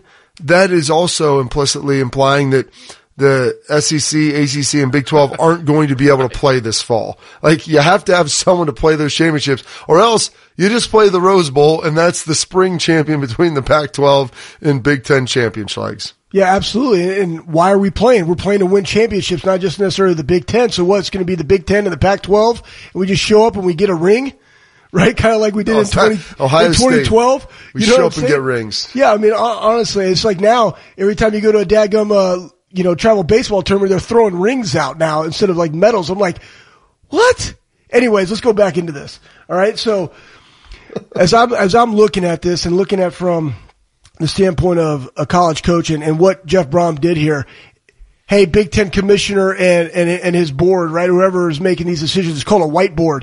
Lock yourself into a room, get on the whiteboard, I've and seen develop yours. a plan. It's quite impressive. It's amazing, right? It's whiteboards all over the place. And, they're probably not going to have, their buddies come in and draw, male body parts and stuff all over it, right? They're probably a little bit more professional. Yeah, absolutely. I was waiting when the first one was going to come. It's actually, it's much longer than I anticipated. What was the over-under of talking about people drawing male stuff on your whiteboards? Anyways, that being said, like I look at this, and Bobby's absolutely correct. And you could utilize the NFL stadiums. And let's think about it. I mean, Detroit Lions, are they probably going to be in the playoffs? Probably not. How about the Colts? Probably not. How about Minnesota Vikings? Sorry, Rothman. Probably not. So guess what? They got domes. And so we could utilize those as the stadiums. But I think you got to go back and you got to start in November. But again, with this plan then is, what about the times that we already get to practice? Can we do an abbreviated, 2-week kind of spring football right now? But again, I just love the fact that Jeff Brom sat down, probably had his entire staff there and said, hey guys, let's come up with a solution, because we're the only ones that are doing it. And that's the other thing with our parents. The parents are saying, you know what? Nobody's asking these questions. We're going to stand up for our kids and also for the university and the coaches, because it's reciprocal. They got a great relationship with the coaches, and the coaches have a great relationship with them. And it's not like the coaches aren't going to get paid. They want to coach the kids. Right? That's what they want. That's why you coach, to serve our student athlete. That's the best part of coaching, is watching your kids succeed, that you're coaching. So it's like parents are getting involved. The players themselves are getting involved. The coaches are backing their players and coming up with data and coming up with solutions. But the leaders of the Big Ten are not. And that is inherently the problem. And that's why I also think it's not feasible for us to have a spring or a winter, football schedule, because again, what are you playing for? And just like these high profile, I think there's 4 or 5 now for Ohio State that are opting out of their senior season in high school to come and enroll early. That's what you're going to see across the landscape of the Big Ten. You've already seen it, the Big Ten and the Pac-12. I mean, what is Justin Fields? I know Justin Fields loves his teammates, or he wouldn't be fighting this hard for them, right? But what is there for them to gain? The Chris Olaves, the Sean Wades, right? The Justin Fields of the world, for them to play in starting at January 30th to then go get drafted, what is it doing for them? They already know, right? So now you're going to have those guys leaving, and that's really inherently the problem. Because for me as a fan, I want to see the 2020 Buckeyes play. Why? Because I think it's the most talented we've had here since 2015, but they're hungry, and I want to watch it. Well, and real quick, Beam, I know we got to get out, but the one thing that it wasn't built in here in Brahms' plan, like there's no asterisk to where I saw coronavirus retired at the end of 2020. Long vaccine was developed. Sure. Like myocarditis was cured. Like there was none of these things in here. Like all this stuff they're saying is, hey, we'll play in the spring. Well, do you have a plan for any of this other stuff? Like that's assuming all these other things go away. Oh, and by the way, you're going to tell me that the guys are going to be able to train Barry Alvarez 20 hours a week throughout the fall, even though you don't want them together. So a lot of mitigating factors that they've got to overcome. I give him a lot of applause for actually, coming up with something. Is it perfect? No, but I mean, he actually did something, and that's unlike something that we've seen out of the conference anyways. All right, coming up next, we'll let you know what has us juiced for the day. It's Morning Juice right here on The Fan. Big dudes, bigger opinions. This is Morning Juice with Brandon Beam, Bobby Carpenter, and Anthony Schlegel. Back here on Morning Juice. Hoping everybody is having a nice little start to their week. So when we were getting together and we were, talking about what we wanted to do on the show, obviously we want to inform people, we want to entertain people, and hopefully we just make your day a little bit better. But Schlegs, you came up with this idea, and each day at this here time, we are going to talk about something good that has us juiced for the day. So Shark, here's what's got us juiced. What's got you juiced? Sponsored by Atlas Butler Plumbing Services. I'll let you start, Schleg, since this was your idea and your baby. What's got you juiced here today on a Monday, bud? Yeah, I mean, really, as we were thinking about this, is really about, sports and stuff like that. But I mean, again, the Morning Juice, we want people walking into their offices ready to attack and dominate. High GSF, encouraging people being juice givers, not energy vampires. That's how this happened, right? So basically, I mean, I'm leading this off right now. I've known a little girl named Ellie Baylor. She's been battling a brain tumor. They went in, they got, a lot of it. She had chemo, but then it started to grow. So they went back in a second time. This is 2 years later now. And the doctor got the whole dadgum thing, right? And as you go and live life on life with people, and then you hear stuff about this, like that gets you juiced right there. You know what I'm saying? So, just wanted to lift them up and say, that's what this is all about, man. It's all about living in the moment. Life is lived in the heartbeats. This got me juiced today. Carp? That's good. And, one of the other things you always want to pull in, and Schleich can attest to this, and, talk a little bit about it too. And we'll get into this as kind of the show goes over and kind of develops and takes on its own life and personality. It's an organic situation. It's always going to grow and going to change. The first hour is the road of the day, Schlegs. I mean, that you get that from Quiet Time with Coach Tress. Absolutely. So I literally had something that I was going to get, about getting juiced, and we'll probably hit that in the re-rack here coming up at 8. But I always go every day, and I used to do it from noon to 3 because that was when I was on with Rothman. And I'd always run through a multitude of CDC sites, the Johns Hopkins site about, the testing, the tracking, and all this stuff. And if you go to the Johns Hopkins, they have this daily state-by-state testing trends. You can do it for the entire country. You can do it for each individual state. They have all the positive tests, and then they have the 7-day moving average. And the goal is always to have it below 5%. They say that's when you're in a good situation, you're in a good place for the 7-day moving average. And for the first time in a number of days, Ohio finally got below. It finally hit 4.9, and it's been a while since it was in the 4s. So it got me super fired up to see that, because I was looking, I'm like, all right, it's 5.1, 5.0, whatever. And then this morning, boom, 4.9, trending the right way, going in the right direction. That's what's happening in a lot of places. So Ohio getting it done, doing a good job. It's been handled for the most part really well across the state, but it got me so fired up to see that today, to finally drop below that 5% testing 7-day moving average threshold, that it got me juiced, man, because it was something they really got me going this morning. So, Beam, what do you got for us today? Yeah, I think it's good, Bob. I mean, obviously you want to hit these benchmarks, right? And as we're presented with the challenge of the coronavirus thing, it's all about getting, those testing numbers down and below the 5%. It's fantastic to see that we're this, but I saw this yesterday and I'm an emotional sports fan. It doesn't matter. I'll have a good cry every now and again. Sometimes you just gotta let it, so yeah, exactly. Sometimes you just gotta let them flow. All right. So I saw this yesterday where Alex Smith was cleared by the Washington football team to play NFL games again. I don't know if he's going to start now with the Dwayne train there in Washington, but from what he went through to almost losing his leg and that being a life-altering play where he could have lost his life as well, not only his career, but to see him back and to see him work incredibly hard to actually be cleared for football activities again, that really made me juiced, man, because, that hit was it was ferocious, it was disgusting.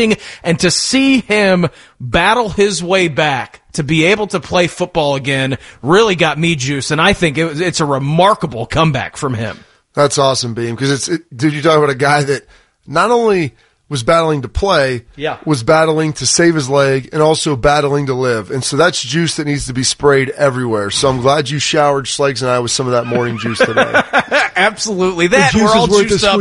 Yeah, we're all juiced up for the Jackets. 2:00 coverage right here on the Fan, 3:00 puck drop from, I guess it's a home game in the bubble today, but it doesn't really matter. But Carp, I also know that you're juiced about something the NFL is putting on the pads today. We'll get into all of that next as we hit you with the re-rack. It's Morning Juice right here on the Fan.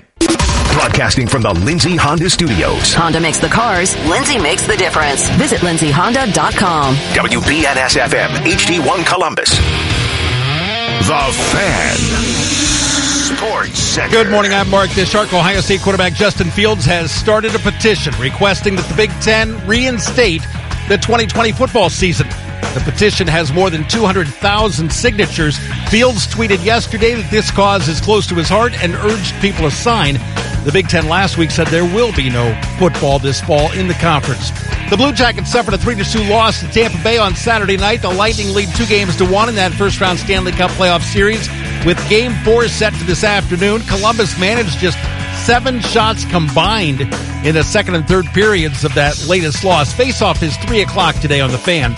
The Indians finally got their offense going yesterday, outscoring the Tigers 8-5. Francisco Lindor had 2 doubles, a homer, and 3 RBIs. Franmil Reyes hit 2 home runs. The Reds-Pirates game was postponed due to a Cincinnati player contracting the coronavirus. Breaking sports news when it happens on the Fan. Wake up and smell the smelling salts. This is Morning Juice with Beamer, Carpenter, and Schlegel. Hour number 3 here on Morning Juice. Hopefully everybody is settling in to their Monday morning early. I didn't have any smelling salts today, but Schlegel, what number monster are you on? How many cups of coffee? Carp, you too? What's going to be our thing? How much caffeine have you ingested this morning, Schlegel? Well, normally I'm working out, so it's like a pre-workout, some BCAAs and stuff, and then heavy doses of iron. It gets me rolling until I pop my first monster. But yeah, this morning I woke up with a solid cup of Joe, and then popped a monster, and then popped one on the radio, and then now I'm on my second cup of coffee. So I'm doing good. So about 9:01, right, I'll probably have to crank back up. But yeah, I'm doing great right now. You, Carp, what's going to be your morning routine? Because right now I'm on cup of coffee number 3 for the day. See, that's what I try. I don't drink a lot of caffeine, and so I like to be able. I always say caffeine's like the jockey, man. It's like the whip. I don't want to go to it all the time because if you're always going to it, then it's not as impactful anymore. And so I only use it when I really need it. I've never really been a huge morning coffee guy. If I drink it, straight black. And Schlegel has got a multitude of jokes, about how I take my coffee and what that means about my life. But, I started drinking when I played in the NFL, and I watched some of the older dudes, and coffee and athletics to me never went together. I always agreed with that too. I'm like, that seems weird to me. It does, and it never went. And I'd watch the old dudes come in, and they'd be drinking coffee, and then just go out and practice. And then, especially when we would have early games, the guys would drink it in the morning. I'm like, everything my coaches always told me, coffee's bad, it's a diuretic, it's this and that, and it's not going to help you. But I started thinking about it. I'm like, well, would I rather take some supplements or something, or would I rather have some nice like coffee, which I'm like, and I don't want to put like cream and sugar in it like that. That's just going to water it down. Like, I'm just going to drink this stuff straight black. I'll put like an ice cube in it to cool it down. And I started drinking it before our early games. And then I started drinking it before the night games and before everything. And so instead of being, like my guy, Kyle Vandenbosch, who I played with in Detroit, who would drink 2 5-hour energies before the game and then drink 2 5-hour energies at halftime. 20-hour energy. Well, and I said, does that give you double the energy for 5 hours, or does it give you 10? Is it concurrent and like multiplicative, or is it sequential? And so he's like, I don't know. It just makes me go. And so I would just drink the coffee instead. And so I've had 1 cup. I had it at 7. Woke up, got a run beforehand. Like that got me juiced up a little bit. Pretty damn strong for me. Well, I mean, I was like, it'll force me to get going, man. Like it's going to drag me out of bed and force me to do something. So got about 1.5 miles in. I'm going to start trying to get 2 miles in the morning in the pitch black darkness. Like I literally almost ran into a parked car because there's no lights on our streets and I'm running and they come out of nowhere. It's your eyes are like that parked car right there. It came out of nowhere. It really did. It really did, because there's no lights on it. Like at least the car that's driving, hopefully the person could see me and I could at least see them. I could jump in the grass, but I literally almost got picked off by the side view. So that's just kind of how it was going. That's your fault for running. Well, exactly. Yeah, exactly. Buckeyes. You like that? You like that? Hey, it's the only thing that gets me going, man. Like I understand. That and lifting. I did some bridges this morning, Schlegs, did some core work. I feel like I'm pretty locked in for the day. If only we could have like body tempered and just, had some heavy, what's today? What would today normally be? Chest or leg day? Leg day. Yeah, just some heavy leg day. back squats. That's what you like. I get it. Yeah, here's the thing though. You guys got to get on this Americano deal, because like when I was trying to gain weight. I love a good Americano. It's when delicious. I was trying to get, this is, athletes, like my dad had this thing, is like eat big, sleep big, train big to get big. Like that was my entire thing growing up. I wrestled and I needed to put on some weight. So you got to lift and all this stuff. So when you eat, right? Like we had this thing when I was in high school, like the less you chew, the more you can eat, because I'm not wearing out my jaw muscles, right? So I can just stuff it all, stuff it down. Suck it down. Exactly. I know. I caught myself because that's going to be a clip. My one is recorded. That one's it. It's on the airways. But hey, here's the deal though. If you get an Americano, you're like, hey, I just want 4 shots. That's like 4 cups of coffee in 1 cup of coffee. That's amazing. That's a heck of a deal. You know what I'm saying? Yeah, it really is. I just love that you said it's like 4 cups of coffee and 1 cup of coffee. I know, it's all the that's same amazing, thing. It's right? fine. Yeah. Quadruple the juice. So it's good stuff. But all right, Shark, let's hit a re-rack. Keeping you informed about what's trending this morning. It's time for a little re-rack on Morning Juice. Obviously, the Justin Fields petition to everybody, you can go and sign it. It's up over 218,000 signatures it hasn't even been 24 hours yet. So go and sign that, and hopefully this spurs a little bit of change. You had the Ohio State Parents Association come out and send out a letter to the Big Ten asking for them to just look at the entire decision again.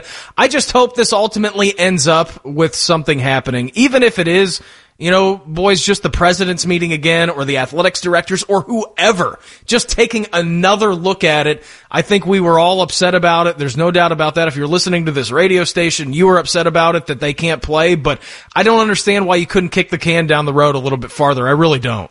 Oh, delay, try to figure out, get some more information, continue to move forward. Hey, talk to Ohio State, talk to Michigan, talk to some of the schools that are doing it right. Their student athletes are quarantining. They're staying away from the general population. They're not going out. They're not running around. They're not hurting their fingers, swiping right on Twitter so many times. They're actually doing things to keep them away from other people and not put them in dangerous situations. And let's lean on them. Meanwhile, we're moving all the students onto campus right now, which has been somewhat of a disaster with, if you're living in a dorm. It's a mess. It's a mess. Yeah, what the requirements would be. I was reading this article from, our sister station, Channel 10 over there. The headline, Ohio State student says COVID-19 testing messaging is, quote, threatening to say the least. Long lines at Ohio State on Friday led to student confusion. there was a thing coming out. If you don't complete the testing, you'll lose access to your residence hall. You'll be violating the student code of conduct. They can kick you out, like you get evicted. But then someone said, like, hey, you know what? It's all voluntary. And then like, it's you'll all be fine. voluntary. Like, what am I doing here? Exactly. Like, that's the type of consistent messaging we're looking for, being like, it's mandatory until someone really asks, and then it becomes voluntary. So what exactly are we doing? It's just utter insanity. So put together a plan, figure it out, and try to move forward. And if you don't have no one has to say the plan has to be perfect now, but you can tailor it and move it around. That was the point of releasing the schedule, is it gave you flexibility and some leeway. And then all of a sudden you just crap on it and throw it away and put it in the trash and say we're done. So everybody's massively disappointed. And to your point, hopefully it does something. I don't know if it'll do anything for this season. I hope it does. Mm-hmm. I can't promise you that. But I do know that the harder you push on things, the more you're able to get things done in the future. You're able to get the people who really matter need to get seats at the table to be able to push. So in the event that there's anything that somewhat resembles what's going on right now, the players will have a say in determining their own future, because they're the ones who are taking all the risk in playing. Yeah, exactly. And I think, Schlegs, that's all that they're asking, right? I mean, you're the ones taking the risk. Ohio State and other schools in the Big Ten that want to play football, they are presenting you with all of the risk factors and giving you all the information that they have. Ultimately, it should be up to the player and the parents to decide whether or not they want to be involved in a season, correct? Yeah, absolutely. Just like if you go in for a surgery, right? They're going to say, hey, I mean, Take my body, for example. Like, my left hand can reach like 3 inches taller than my right hand. So I go in there and it's like, hey, Schlegs, here's what we could do. You continue to do what you do, right? And we could do some rehab, or we're going to go in and we're going to fix it, and you'll probably have full range of motion. Then I would contemplate it for about a minute, and I'd say, you know what? I'm going to ride till the wheels fall off. Attack and dominate, right? And that's how I'm going to do it, right? Then all of a sudden my shoulder's just going to fall out of place. I'm like, hey, doc, time to fix it. Hopefully I'm dead by then. But that being said, like, they just want to know the why. Right. Why did they come up to this decision? And really, honestly, and I just found this on Football Scoop, and I'll post it later, but again, the vote came out 8-6, right? And I'm looking here on this thing, and for me, the one thing that I don't want a cancellation to be about is politics. But however, there are, let's see, 6 states that aren't playing football that also possess 8 of the universities that decided that they're not playing football. Sure. And there's 5 states that say we are playing football, and of those, 6 people voted that we are. And so I just don't want it to be that reasoning, and I also don't want it to be that, we came to a hasty decision based upon myocarditis that's been around. If you're in the sports profession like I was, like, we know those symptoms, we know what those are. We've been dealing with this for quite some time. And so they should have looked at the broad landscape of athletics across the globe and said, you know what? Guess what? We came out and we were hasty on this decision, and we're going to reevaluate it, and we're going to move forward, and we're going to come up with a plan. But the good thing is, guess what? The parents put on there an ultimatum and a hard stop on August 19th. So guess what? We got 2 days. We should start a countdown clock, just like we do for every time we beat that team up north. Like on the website, exactly. That's what we need to do. The countdown clock to the decision that's going to be made by the Big Ten. So let's go. It's a fascinating situation. Who knows if anything's going to come of it, but you got to applaud them, the parents and the players, and the effort that this is getting, and just them trying to do anything that they can within their own power to try and get this decision, overturned. But Carp, I know that you're juiced about this. I am. Schlegs, you are too. Today in the NFL, I mean, we got training camps all over the place, but they're putting the pads on today and are going full contact. I think no matter what, come hell or high water, in a couple of weeks, the NFL is playing football. Like, that's going to happen. That's going to be one thing that's definitely going to happen. No, it's great. And I saw this, Ian Rappaport of the NFL Network tweeted this out, and it's like, today, most NFL teams will have their first padded practices of training camp with media present, cameras rolling. In a very strange year, it will look almost normal and feel almost normal, and that's a good thing.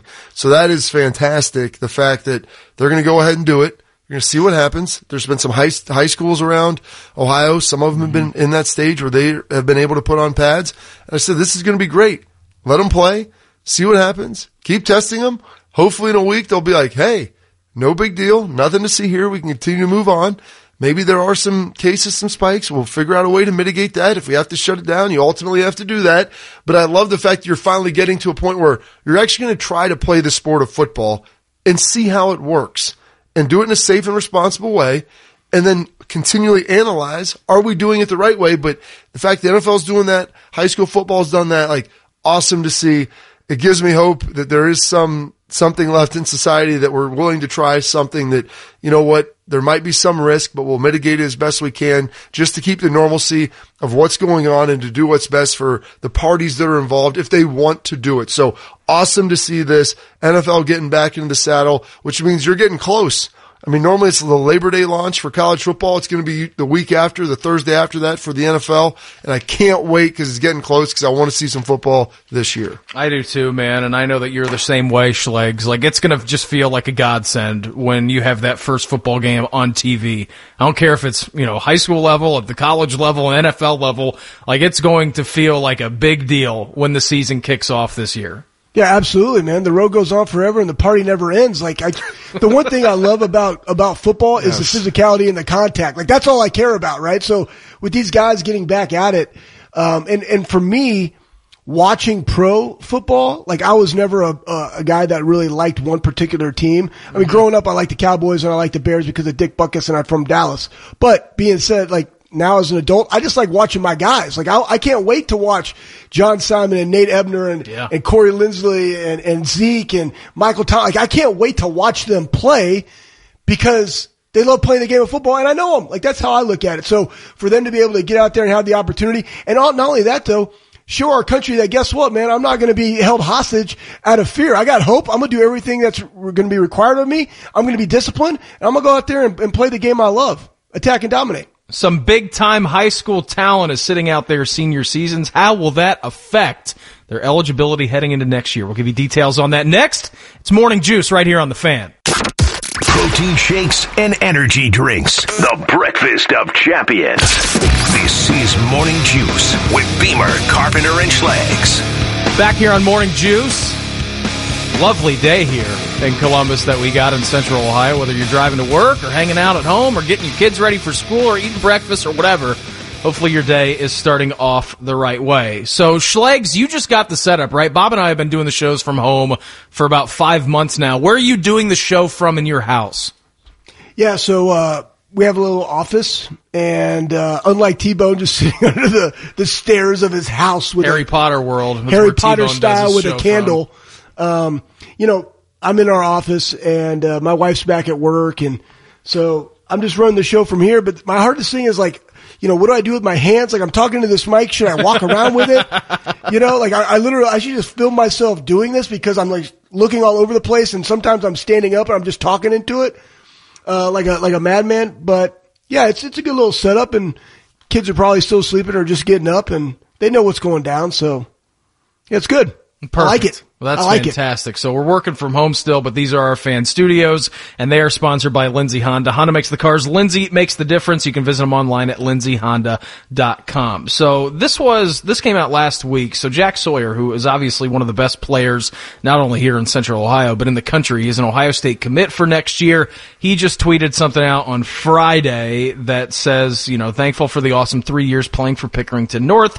See you soon. # Buckeye Nation. He said, after extensive discussion with my parents and coaches regarding the uncertainty of his high school football season and the probability of a spring collegiate season, I have decided to focus on training and preparation for my early enrollment at Ohio State. I want to thank my coaches, teammates for their support throughout this difficult decision. I would imagine, to both of you guys, like, that's got to be an incredibly tough decision to make, because here we are. I mean, we're only a couple of weeks away from the high school season starting up. This is everything that he's worked towards his entire career. We understand that he is going to be great here at Ohio State. He'll be in the next line of the lineage of unbelievable pass rushers to come through these halls. But I mean, passing up your senior season in high school, boys, this is, depending on how long Jack Sawyer's been playing football, this could be first, second grade. Like, you've been playing with these dudes for, sometimes 10, 12 years when it's all said and done. Like, that's not a decision that you can take very lightly, is it, Bob? No, and what's interesting here is the way it's set up in Ohio. And I was talking to my dad about this, and he's still coaching down in Lancaster. I think thankfully they're still in like level 4, level 3, whatever it is, like the highest level you can be in as far as being able to practice, because when you had positive tests, like, then you have to go back and like reset to level 1 where you're doing more potted practices and there's no pads or anything and like ratcheting up. And then you have to have your acclimation days and there's all these different processes. And so I have no idea where Pickerington North's at right now. Like every school is in a different stage. And, the plan in Ohio was, okay, we're going to play 6 games the way they're doing it here in Ohio, in Columbus and the OCC is you're going to play like your 6 league games. Everybody gets a 7th game. That's a playoff. And then you move forward. And you know what? If you lose a game, you lose in the first or second round of the playoffs and you want to schedule another game or two against a team that's out, like they said, you can do that. And so it's just going to be a really weird year. But for some of these schools, like you get behind the 8 ball because you haven't been able to practice. You haven't been able to do anything. And so I can see where Jack Sawyer's coming from with this, because if your team's not in a good spot, like you're ultimately playing to win. And if you don't feel like, you're put in a position where you're able to prepare to win in a responsible way, like these guys now, they look at the long-term ramifications. They look at that in a much bigger picture than they ever did before. And so I understand his decision in this. It would have been really tough. I loved playing high school football. I loved my senior season to be able to sit out and not go through with that. But, all these guys, you have to look at it individually and figure it out. And part of it is, heck, they're talking about potentially playing in the spring. So are you supposed to ask him to play fall, spring, fall? If that's the case, like no one really knows how it's going to operate. So because of all the uncertainty, he's taking this route, and I don't necessarily blame him for it, Schlegs. Yeah, I absolutely don't blame him. And it goes back to he has a choice, right? So, looking at it in this season and the uncertainty of it and not being able to have a hard line, like here's how we're going to go, and then also not necessarily understanding fully of what, the cases that Pick Central has and where they are in their phases, 100% makes sense because, again, he wants to go and further his career. And not everybody has that second best option that they can do that. But he does. And so that goes into the other thing, too, of the NCAA. And what are they going to do is if they're able to come in the spring, is it like a 2-for-1? I can play in the spring and I can play in the fall, and that still counts as one credited season because I've only been in school basically for 2 semesters? Right? So what does that look like? But again, we have crickets because nobody has a plan and they have poor leadership. So 1, I don't fault him at all for doing this. But 2, I definitely want answers because this is something that we're facing. We have 4 Buckeyes, potentially 5. I don't remember what the total number is of kids that are coming in and rolling in early. Well, what does that do from a eligibility standpoint and also from a scholarship standpoint that we're able to carry should we not play this season? That goes back to your point, Bob. Like, this is how it's been. Doesn't mean it always has to be that way. But now we're going to have a backlog of recruits and commits at Ohio State, whereas guess what? They're not going to have that in the other 3 conferences that are continuing to play. And that will push Ohio State behind the 8 ball when it comes into recruiting future classes. I think, you guys are touching on something important here because it's unlike anything we've seen before, and we know that and we understand that. But I think, Anthony, you bringing up that point, like, let's just imagine in a world, right, where the SEC is playing, the Big 12 is playing, the ACC is playing. Okay, you get those 3 Power 5 conferences. Like, if somehow, some way they manage to make it to the end of the season, I know that all 3 of us here on the show are cheering for that to happen. I don't want that to be taken away from those kids. But if that happens and they're on a totally different schedule than the Big 10 and the Pac-12, like, that thing is going to be an absolute disaster. It's going to be a total mess. And so I'm with you on that. Like, skipping your high school season, if there's plans to play in January, like I know that Evan Pryor, he's from North Carolina, Travion Henderson, who's from Virginia, they've already canceled fall sports. And so they know they're sitting out because they're going to enroll early. But if you get on 2 different timetables here and 2 different tracks, like it's going to be a big time disaster. No, it will, and like you said, like that, then you're going to have a fall champion and a spring champion. Like, that's why I just don't see the spring season being viable, especially if everybody goes off and whether or not they play an entire season or not, which nobody knows that at this point. But if they end up playing, 7, 8 games, 9 games, I mean, do you have a large enough sample size there to be able to pick what you deem the best 4 are from the teams that have played? Like, you probably do. And so do they go ahead and try to play, little college football playoff in the way they've done it in the past with a semifinal and a final? Like, probably. So what are you playing for in the spring? Like, especially when you're at Ohio State, who has one of their best teams probably in the history of the program. Like, it is so incredibly talented, and everybody knows it, and that's why this is so painful, and these guys and their parents are fighting so hard. Yeah, absolutely. I mean, you look at the offensive line, and again, I look at the dudes that are just nasty, and I think Harry Miller had a picture of his, had a picture of him with Mueller's on, man. You gotta love the Muellers, but the fact like this offensive line and what they lost last year and now coming back this year, I was like, man, I just want to see Justin Fields year 2. I want to see the wide receiver core. I want to see our offensive line just absolutely pancake people 8 yards down the field. And that's kind of the beauty of it. Like, our defense was number 1 in the country. They don't even have to be that this year because our offense is going to score so many points. But I also want to see these senior linebackers play to what they're capable of, and everybody just love on them, right? And, and I don't get to have that right now, and it really frustrates me. But, back to this deal, I just think that with everything going on, and you have 2 teams that are now playing, in the spring and potentially, and these other 3 that are playing. And listen, if somebody wants to put a meme out there and me and Paul Feinbaum in a cage match, like Hell in the Cell, please do so, because I will absolutely destroy that cat. But he was talking about. I hope so. Yeah, well, he's of like course. 55. Me too. I know. That's not even a discussion. I know. Schlegel, Give him. He gets a tag team partner too. I can't even say stuff because I was going to say 2-on-1, and that'd be something else that somebody would put on the radio. I don't know. You guys are just going to have all these cut-ups of me just saying absurdly ridiculous things, and my wife's just going to laugh at me the entire time.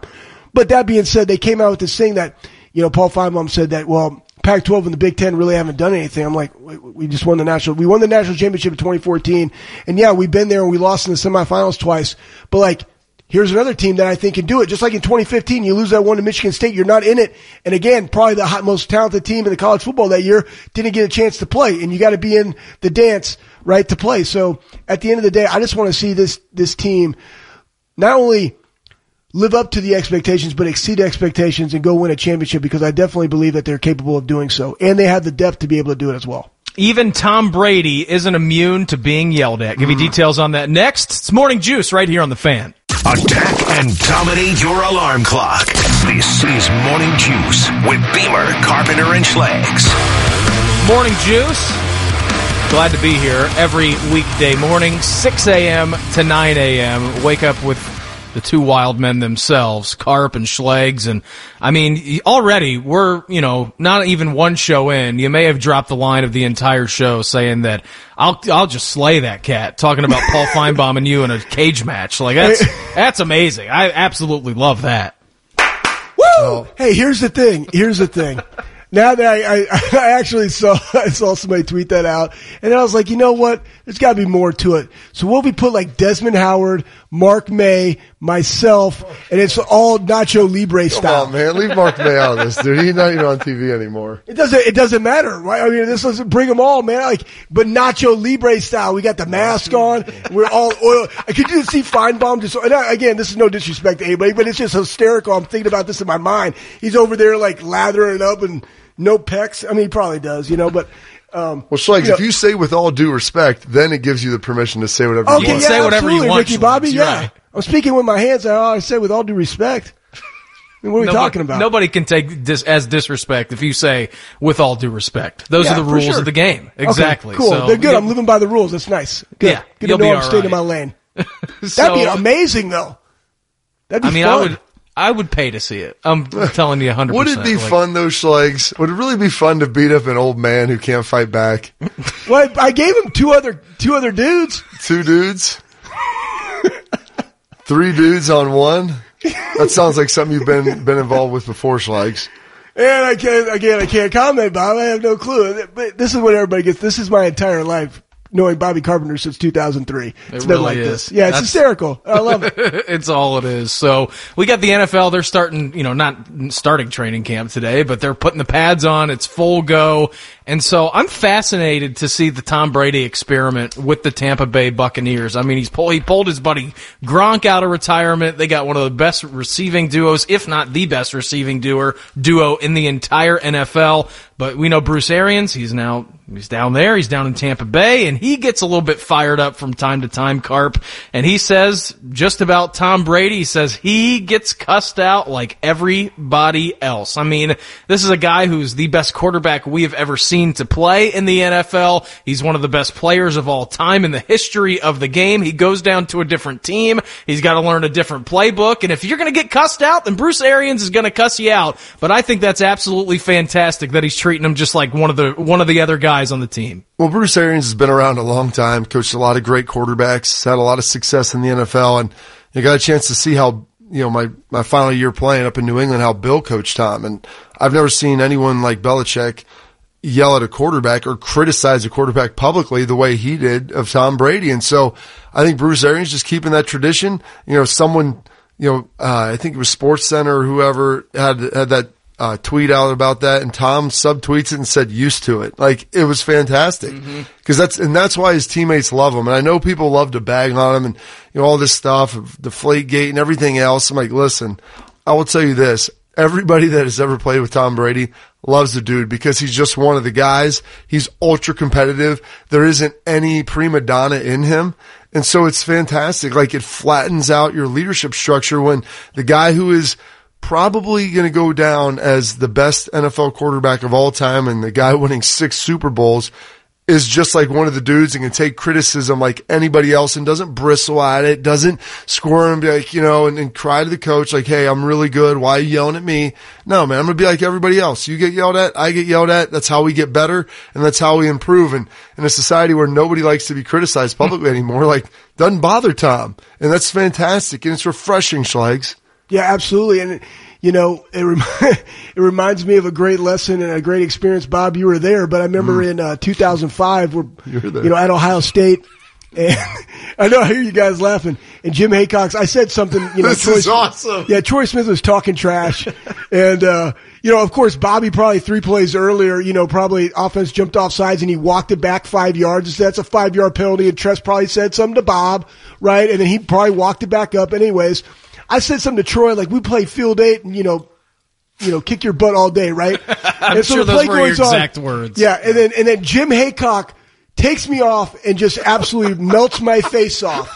He's like, what, you don't like my calls? Like, you questioning my stuff? Anyways, I had to do up downs every 5 yards for 400 yards while they're doing practice. And again, I just want to practice to go knock somebody's face off, right? That's what I like to do. I like to win and hit people. So I try to get through and get done. And then he puts me back in.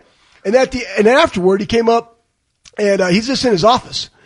And I walked in there. I'm like, hey, coach, I just wanted you to know I didn't mean any disrespect to you. Like, I love the defense. It's like, you said with all due respect, coach. Yeah, I did. He's just like, hey, Schlegs, here's the deal. If I could do it to you, I could do it to anybody.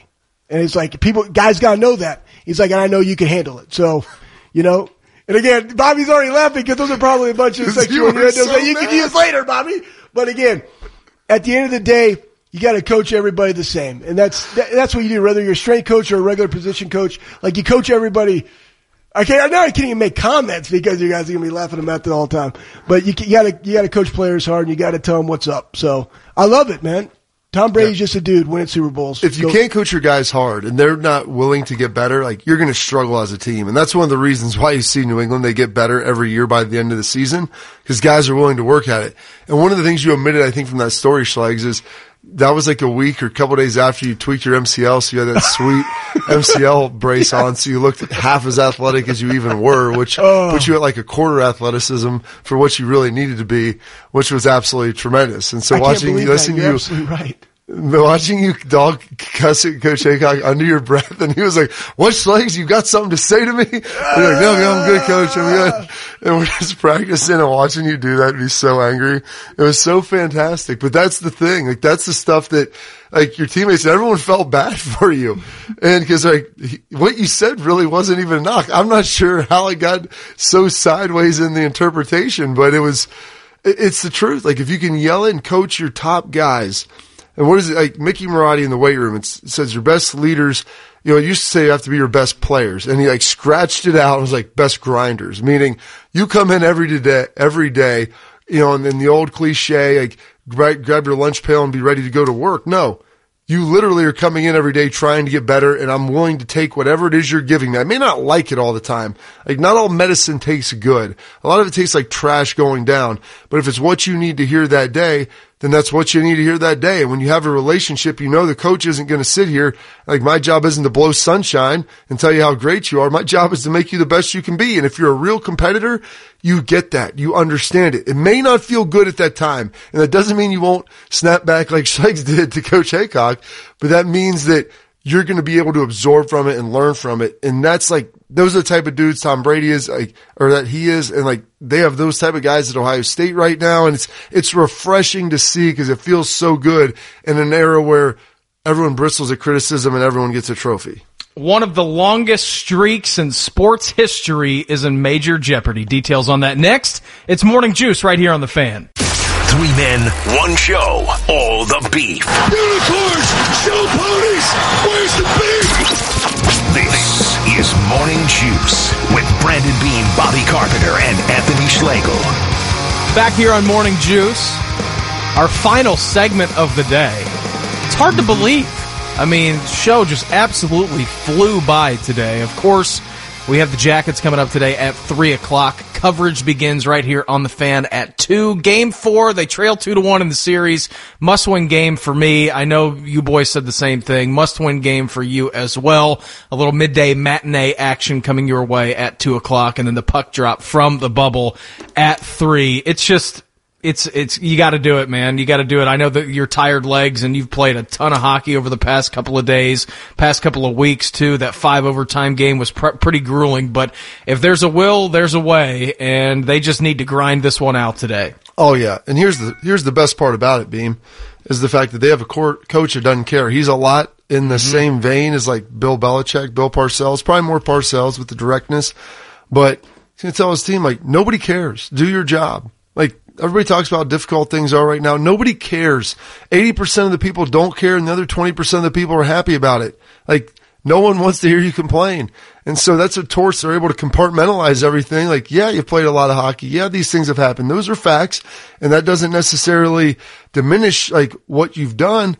But ultimately, only people are going to judge you by how you achieve and what you're able to do. And so go out there and do your job. And it's very important that they do it in a big way today.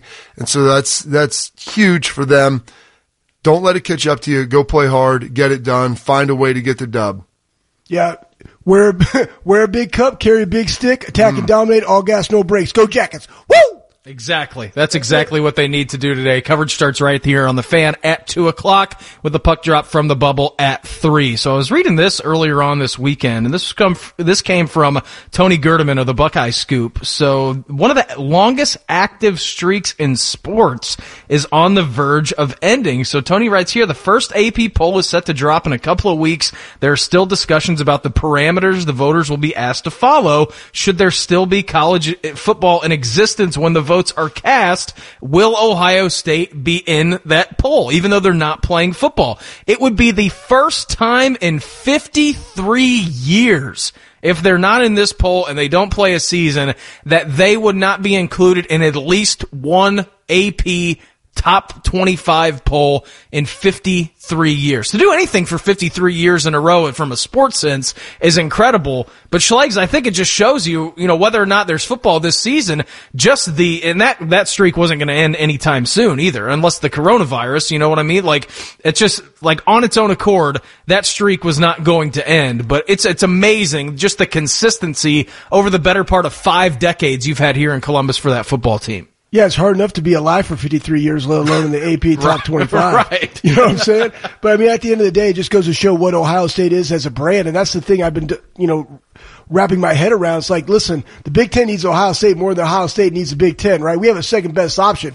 and it's our brand, right? So we can go anywhere we want to. That's why I'm like, I really want to just push it down the road, man. Just like, hey, we're going to go play somewhere else. But at the end of the day, it just shows the consistency, the level of Ohio State, the ability that we're able to go get the recruits and also have great coaching, right? Because players win games. We also have to have the coaches at the college level to be able to coach them up. So, I'd hate to see it go, but again, it's not necessarily important to our players, right? They don't necessarily think about it. The fans do, but it just stinks that they're not even able to be in the conversation. Well, they can still be in there. They didn't say they would eliminate them. It wouldn't surprise me if Ohio State's in there. Yeah, put them top. Put them at 20. I think people will still recognize that and put some of the teams from the Big Ten, especially Ohio State, in there because you're talking about the best teams. Like you rank them before the season? Is that before the season, or do they do that after the first week? No, they do it before the season. So yeah, like before the season. So it's an arbitrary ranking based on how good you think teams are going to be. Right. And so will they be in it after week one? If they're not playing, probably not. But,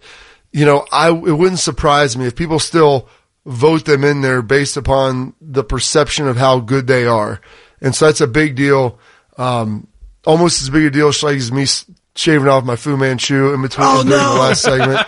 No. Yeah, well, I had it for 4 days. My kids hated it. It looked atrocious. I mean, it looked good. It's nice and red, and it doesn't really have any gray in it yet, so that's big. But, my lips kind of cold now, actually, to tell you the truth, from not having that on there. But it was time for it to go. Start of a new show, new beginnings. And, if I have to go on camera, I try to at least clean it up a little bit, and try to look professional, not like a cowboy. Not like Schlegs. But not like a horse ride a cowboy, man. What are we talking about? Exactly. Giddy up. Boys, I had a fantastic time today. I'm glad that we were able to navigate the waters. It is just the first of many shows here. Schlegs, have a great day. Carp, you as well, boys. Yes, sir. Have a good one, brother. Yeah, we will talk to you live tomorrow at 6 a.m. Remember, Jackets coverage at 2 o'clock, 3 o'clock puck drop from the bubble. We'll be back tomorrow at 6. Up next, my Uncle Bo and James with Bishop and Laurinaitis right here on The Fan. Pulling up to Mickey D's just for drinks? Oh yeah, that's me. Nothing extra, just perfection and a straw. Coming in hot for the coldest cups on the block. Because there are drinks. Then there are drinks from McDonald's. Mix things up with any size lemonade or sweet tea for $1.49. Perfect with our classic fries. Price and participation may vary. Cannot be combined with any other offer. Ba-da-ba-ba-ba.